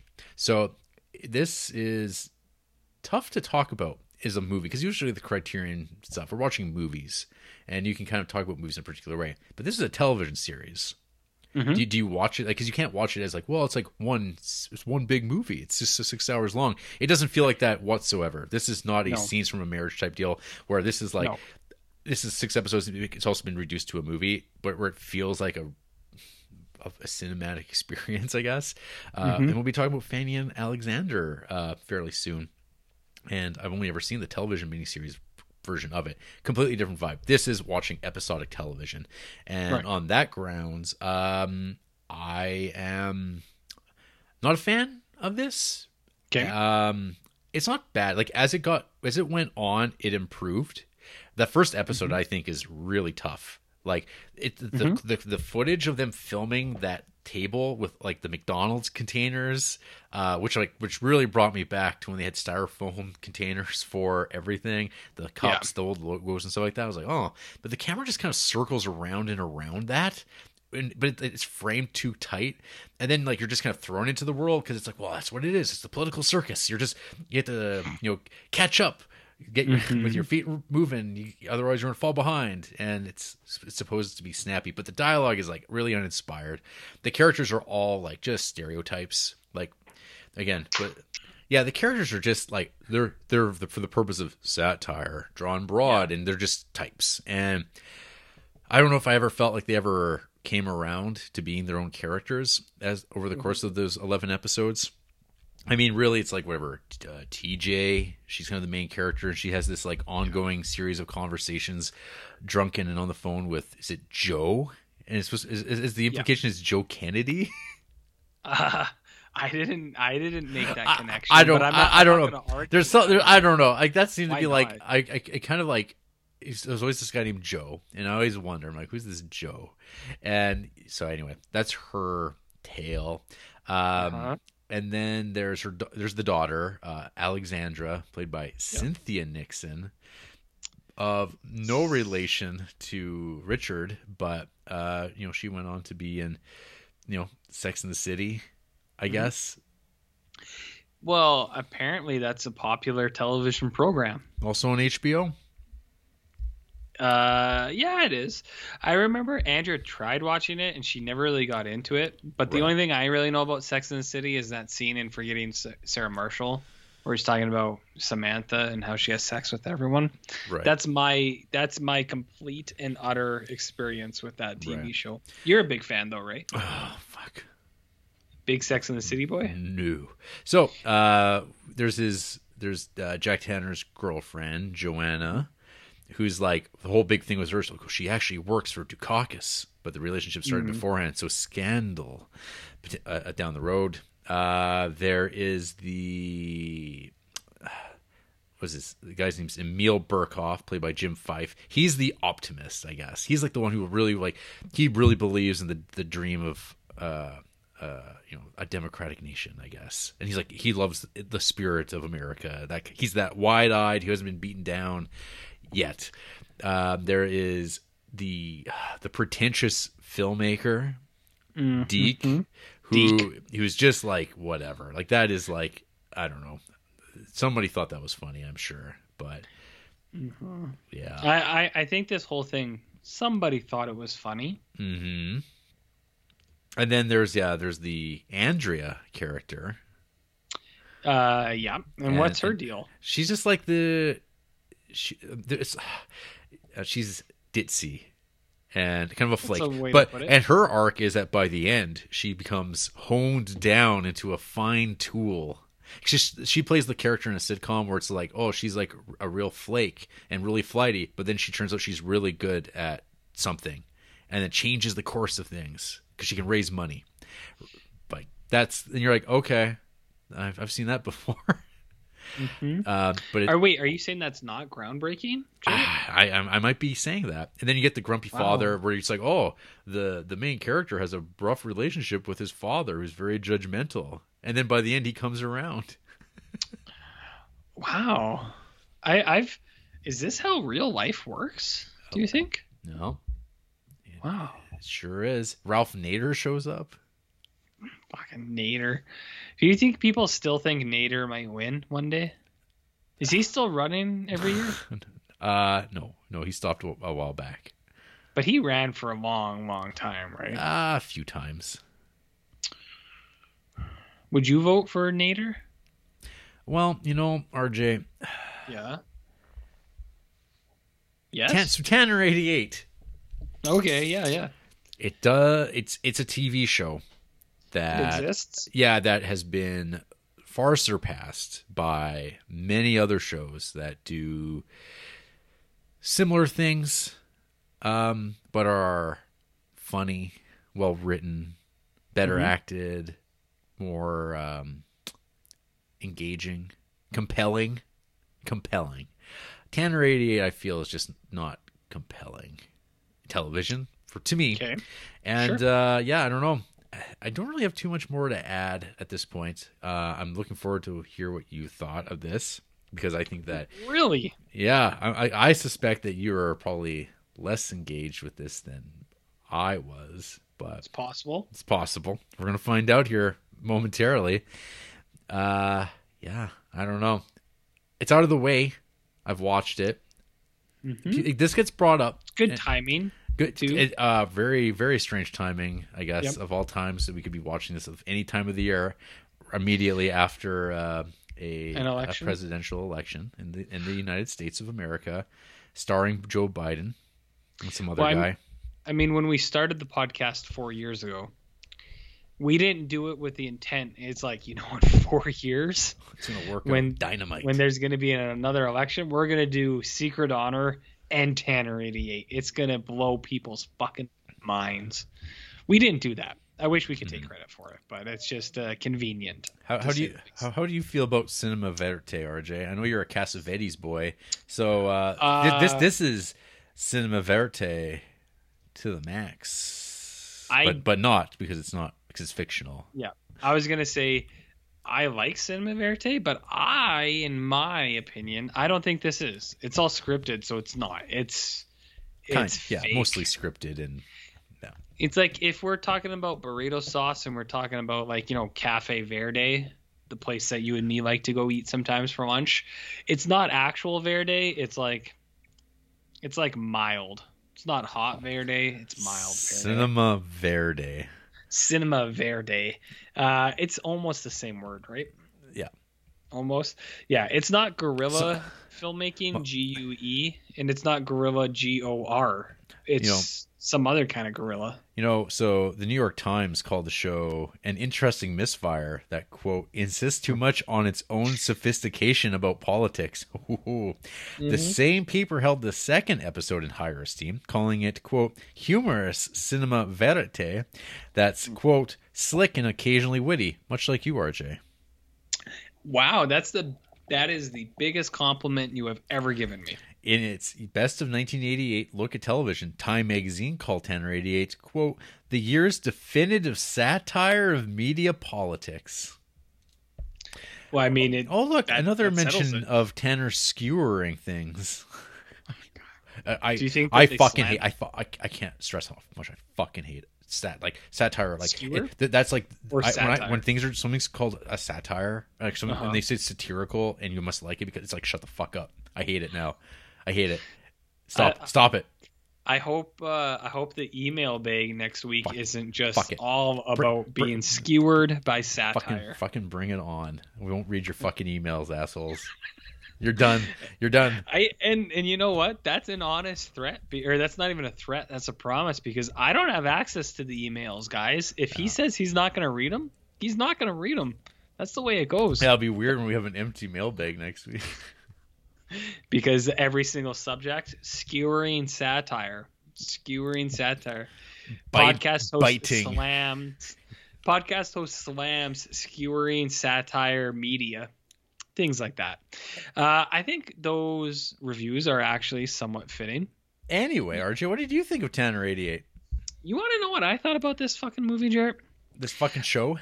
This fucking movie show? So I like that you're calling this a movie when it's a show, but you call movies shows. I just want to throw that out there. Hey, can I tell you something? What's that? If I'm not accurate, at least I'm consistent.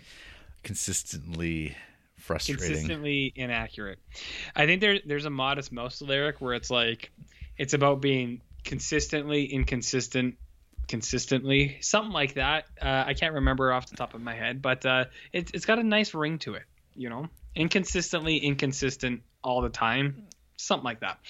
Anyways, so this movie show, movie flick, I found, and I didn't mean to lead in like this, but I found this to be one of the most inconsistent Criterions we've watched in recent history, and by that I mean in the last year.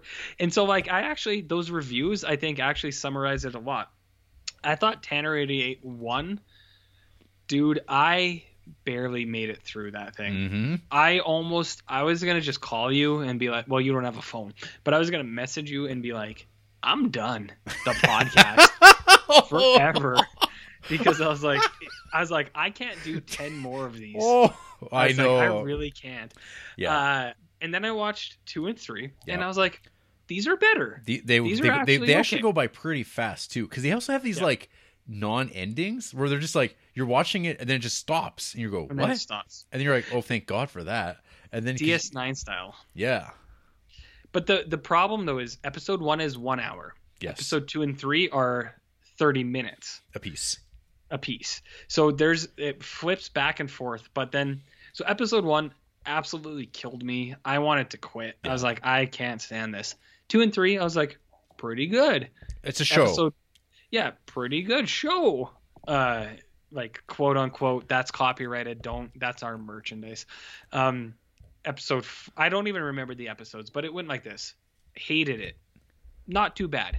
And then completely irrelevant, or like nothing. So I think it was maybe episode 4 where I hit a dip again, where I was just like, I don't care about anything that's happening in this thing. Let's take a look at the episodes quick. I was like looking this up, like no one really talks about this other than like they talk about like Altman's at one point thought this was the best thing he'd ever done, which is, of course he did. But of course, like every director like will say this is the best thing I've ever done every time they make a new project. And I think there's even a joke about that in the Criterion essay that accompanies this. Yeah. And like, of course. So the first episode is The Dark Horse. Yeah. And this is the one where they're doing the whole like focus group on his horrible like video Ad. package. It's just like garbage, and then it ends with this big like, whoa, when he really unleashes his like real ideals and talks straight, and then the verite man is shooting it under the glass table, so it's very art with a big A, and that's how it ends. And you're like, oh yeah, that's the thing going forward, and they're like, we're going to capitalize on it for real. Yeah. Do they? Yeah, they do. And then of course they're like, well, no one knows what to make of it, because it's like they're presenting it this way as an ad, and of course they have like, you know, some hoople heads in, what is it, Michigan or Nashville? I lose track of where it seems The to play Hague around, heads. and they're like, what the hell was that? And they're like, yeah, what the hell was that? And then they're like, oh yeah, we gotta do more things like that. And even like the guy tries to recapture the moment in the office, and Jack Tanner's like already like, I don't want anything to do with that. Yeah, and well, because his whole thing is what they want him to do is opposite of what he wants to do, and it's like, it's a joke. Yeah. And then there's also the other character that is following them around, the journalist writer. Oh, Benny from The Mummy. Yes. You remember Benny No. from The Mummy? I don't remember Benny Brendan from the Fraser? Mummy, but I remember Guy, man. And he's he comes he's the Hunter S. Thompson on the campaign trail. Mm-hmm. So what makes him tick? He's very captivating because that's what the TV show is. Sure. Yeah. Well, well, I know. I mean, that is his character. I think he's one of the better characters in that, like, so like what you said earlier, none of the characters actually get too much growth or development or anything. And not like, I don't really give a shit about that, but none of them are actually like, there's like some, like, you have some archetypes of them. They're like, this character's this character's that, and they do it a little bit, but for the most part, the only character I actually thought actually kind of filled her role was the campaign manager, the short hair lady. But I don't think that's even her. That's just what that lady is like in everything she does. What's her name? Pamela Reed. Mm-hmm. Yeah, that lady, like, so I think she actually fits that role a lot, but like, that's the same role she has in Kindergarten Cop. That's the same role she has in Junior. Yeah.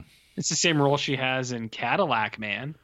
So it's like, I think she fills it up pretty good, but it's like, I think that's just what that lady is. I don't know. I could be wrong. That's Maybe her character.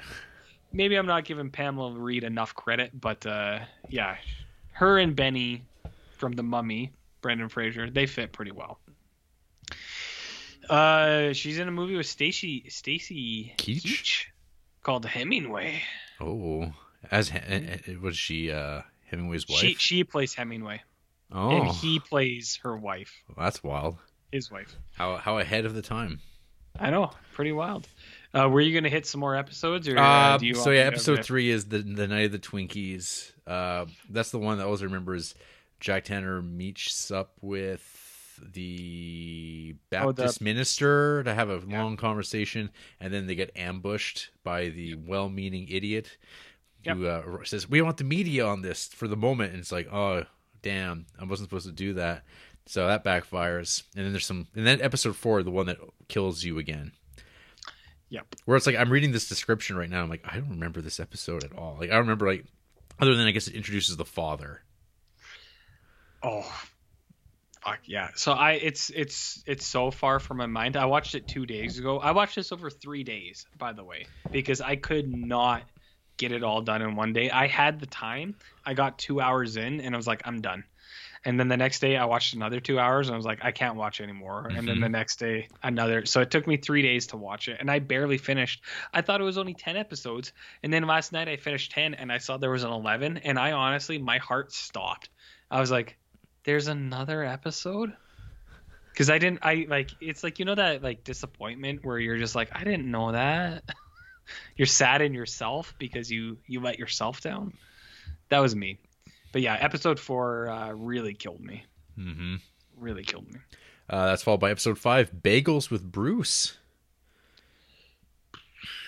Fuck, I don't know. I don't even remember. I have like some vague notes.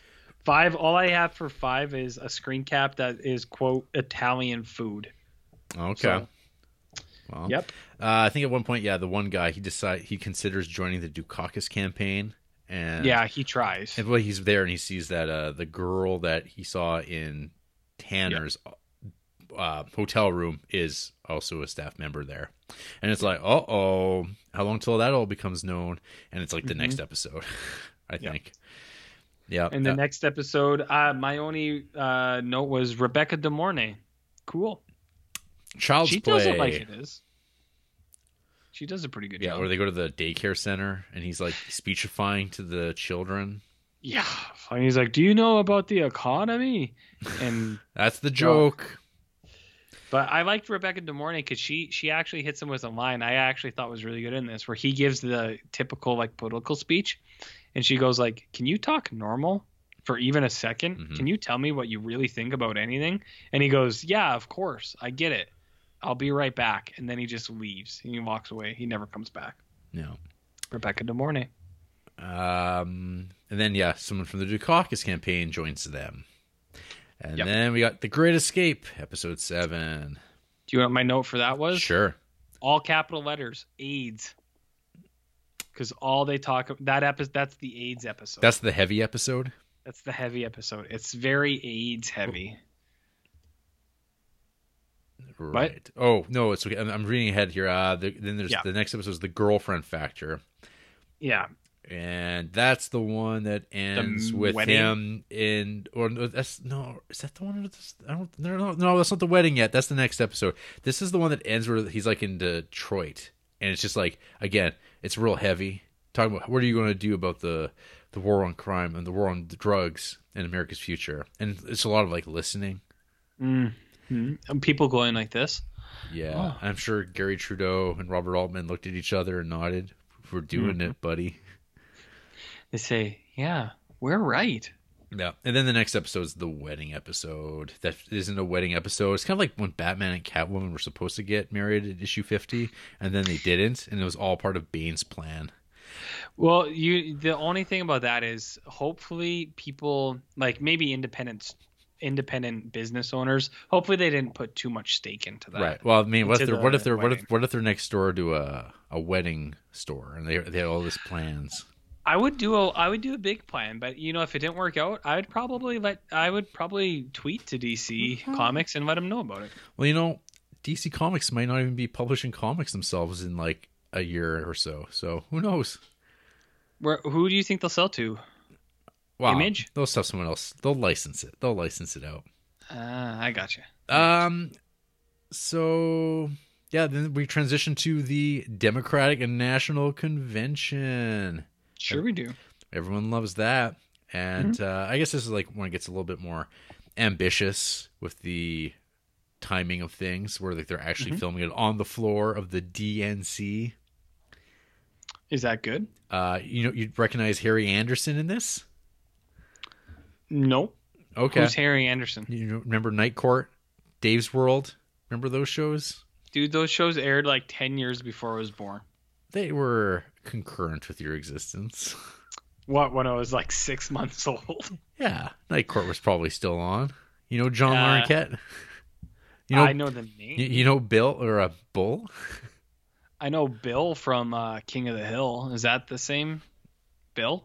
No. Bill Dauterive? Unfortunately not. But yeah, Harry Anderson I recognize. I was like, hey, there he is.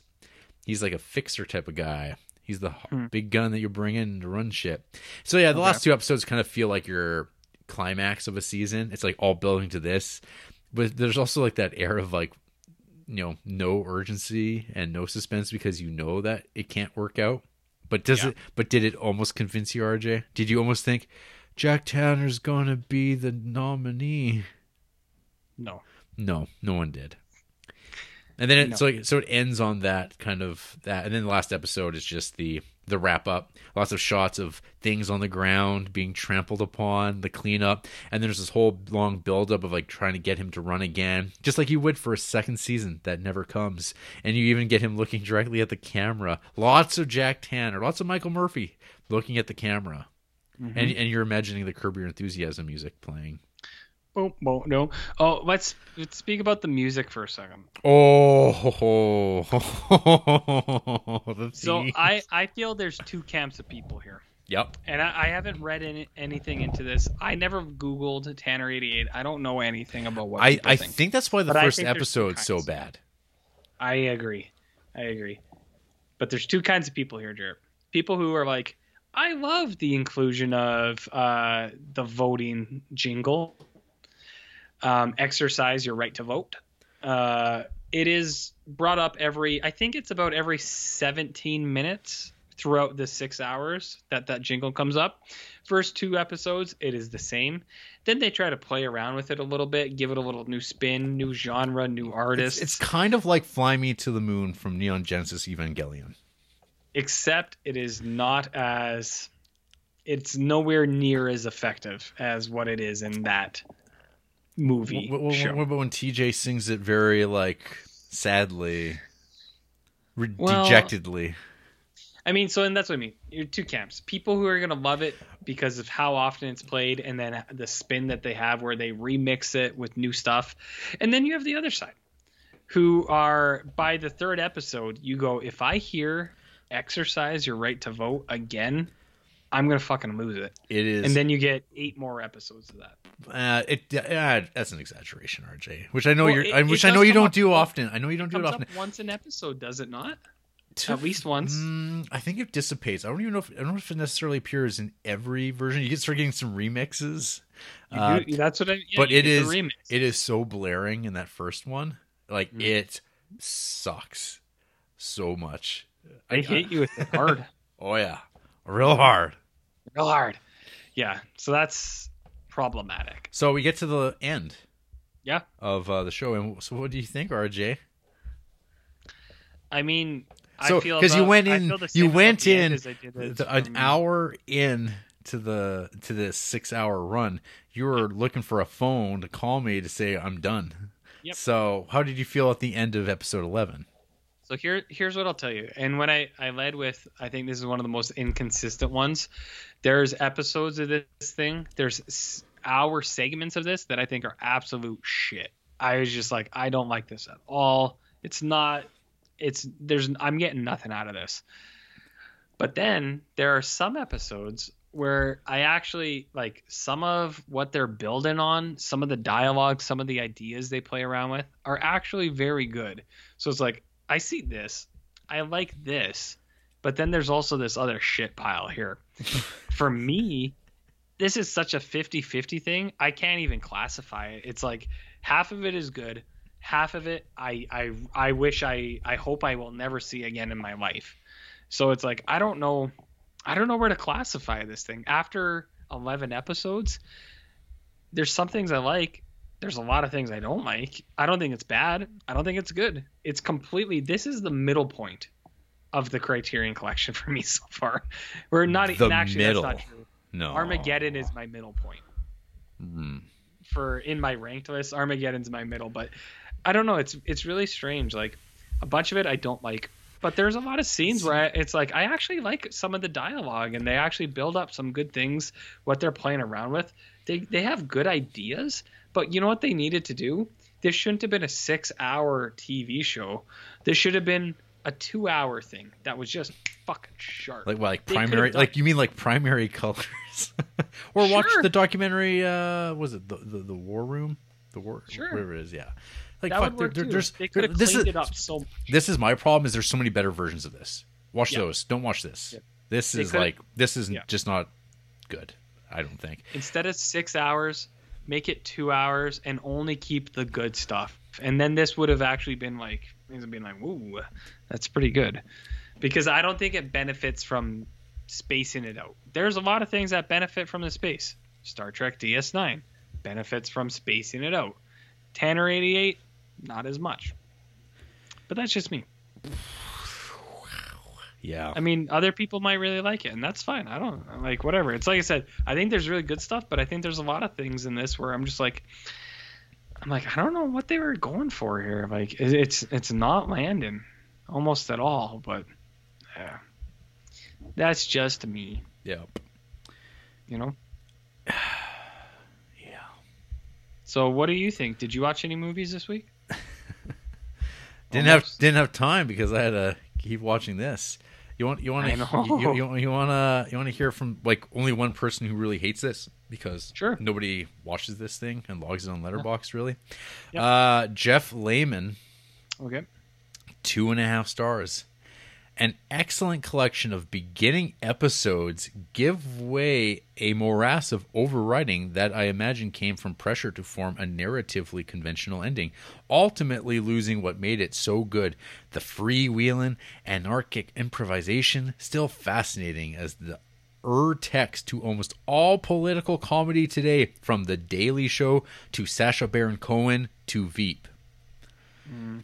Doesn't mean it's good. Yeah, and that's the thing. I think, like, so you brought up West Wing earlier. West Wing, Veep, any of those, my go-to vaguely political Armando documentaries. Iannucci, Thick of It, or the Thick of It is like, or In the Loop, the movie. Yeah, all vastly superior. Yeah, and like, so those are all in the same kind of wheelhouse, as you would say.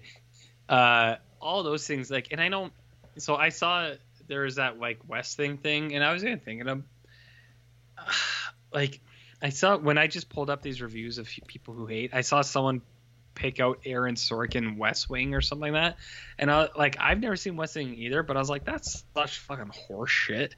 Like, it's like these things that it's like, because they exist in the same like nebula of political TV shows, it's like they're an influence because he says it's an influence, and it's like, fuck that. It's like, does that even matter? Does that mean anything? I don't think so. I do still see, I see a few people, including our own Jared Berger, who mentions Parks and Rec, which, like, again, is like, Parks and Rec, though, is like really well written with great Parks characters, super good, with like amazing, like, fuck.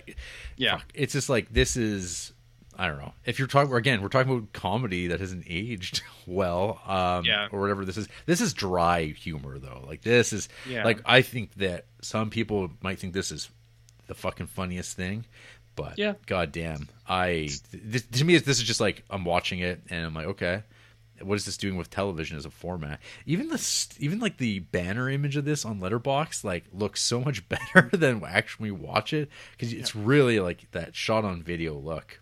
Yeah. It's like I said, so low rent, inconsistent. And I watch like nothing but lo-fi shithouse horror stuff that I think looks, and it works really well. And this, though, I don't know. You watch like Don't Look Back, the Maisels brothers documentary, or no, not Maisels brothers, the Bob Dylan documentary. You know what I'm talking about? Constant Forge. Yeah, it's not Rolling Stone. Is that what it is called? Or that's one of them. It's something in between those two things. Don't Look Back, directed by D.A. Pennebaker. Am I going to? Did I get it right before I click on it? Monterey Crew. I just need a second sometimes. That's cinema verite. That's real. That's shot on film. Looks great. Very different entity from like 1967. But this Tanner 88, boy howdy. Yeah, I'm with you, man. Well, it's like I said, inconsistent. Much like Jeff Lehman's film tastes. There we go. He's got good stuff like Miyazaki, like 5-star films, Miyazaki movies, Badlands, Brazil, Brokeback Mountain, Mulholland Drive. But then he has stuff like Raw, Call Me by Your Name, Portrait of a Lady on Fire, Frank Santoro, I'm looking at you, bud. But then there's other good stuff like Paddington 2, he gave 5 stars, and Blair Witch. But then he gave House of the Devils 5 stars. And it's like, and then like half-star films, these are like, I think a lot of these like things, they probably are half-star films, but like it seems too much like the Irony Crowd. Like Fantastic Four, like the Corman one, Suicide Squad, Episode 3, Star Wars. That movie's not a half star, not really. I think it's just fun for people to make fun of it for some reason. Mm-hmm. I don't know. It gave 1 star to The Last Jedi, or actually 1 star to The Rise of Skywalker, whatever that means. Mm-hmm. This person hates Star Wars movies. Stop watching them. Problem solved. No. Problem solved. Anyways, you got any parting thoughts here? I like how all these people on Letterboxd were giving star ratings to individual episodes. 2 stars, episode 2. Yeah. 2 stars, episode 1. 2.5 stars, episode 7. 3 stars, 2 episodes 3 and 4. And it's like, well, just check out the ones that I liked. That's how it works, right? yeah. Or just wait until you finish the whole fucking thing and then put it all in one review. Like, you could do that also. Guys, like Globra, you could just do that. Guys. What do you feel like you take away from 10 or 88? What is the statement of the state of American politics, of America in 1988, and perhaps now? My takeaway, I'd rather be doing something else. Yeah. I feel like we're living in something that's more interesting, I think. Like all the time. Like Twitter is 10 or 88 all the time, and we're all part of the entertainment. Yeah. We're all part of it. We're all playing a part. It's horrible. I want out. I want depression. out. I want to be in the I want SAG, like union dues. I want like stress leave. I want out of the show of this horror show. I mean, there's an easy option to end it all. Can we cancel the show? Can cancel each other. Just like whatever happened to that Jarrett character. If we stopped right now, how long do you think it would take for us to disappear from the world? 2 weeks? Like our carbon footprint on the internet? How long do you think it would take? I don't know. There might be some of our crud left on that data pipeline I hear so much about. For like, I don't know, 2 months maybe. No. Then people would give up. They'd be like, they're gone. Fuck them. Fuck them. Fuck them. Yeah. After the break, we've lost the podcast elections. Good. But we're going to put up an appeal. I don't know who we'd lose to. We are the only podcast, Jarrett. It was rigged. Michigan.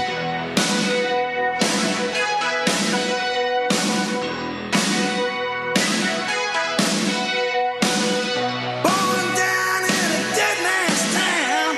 The first kicker took us when I hit the ground. End up like a dog that's been beat too much till you spend half your life just to cover it up now.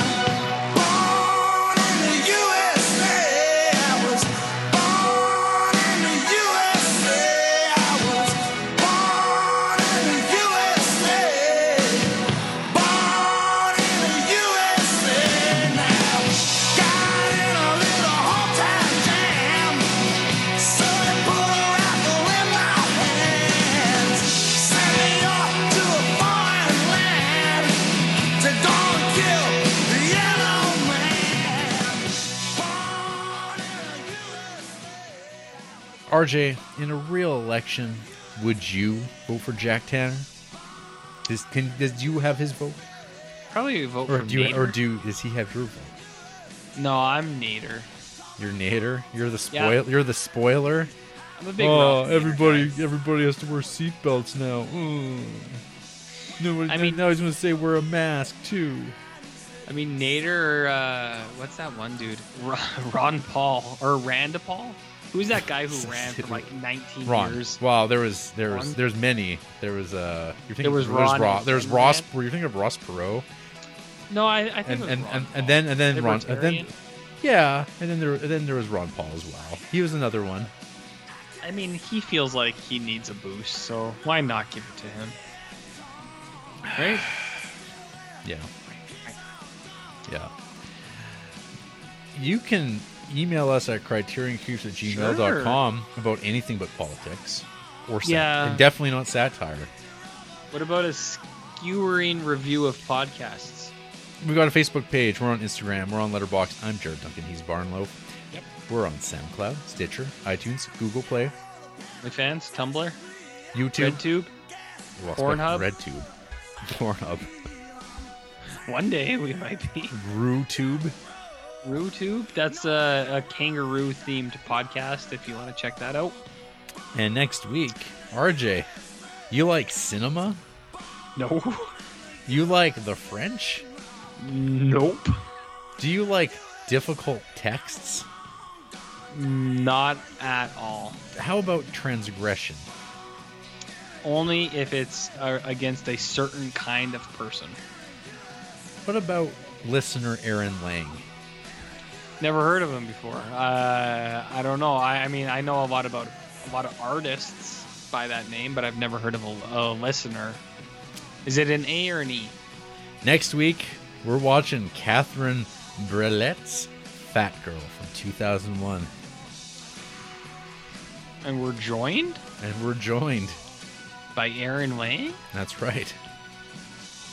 Man, why did he pick Fat Girl? Why are you doing it to me, man? I already don't want to watch that movie. 10 or 88 could have saved you if you just made that phone call. We were almost over. We were almost done. Well, till next time. Good Exercise, night. Good night. Choose the one you like the most.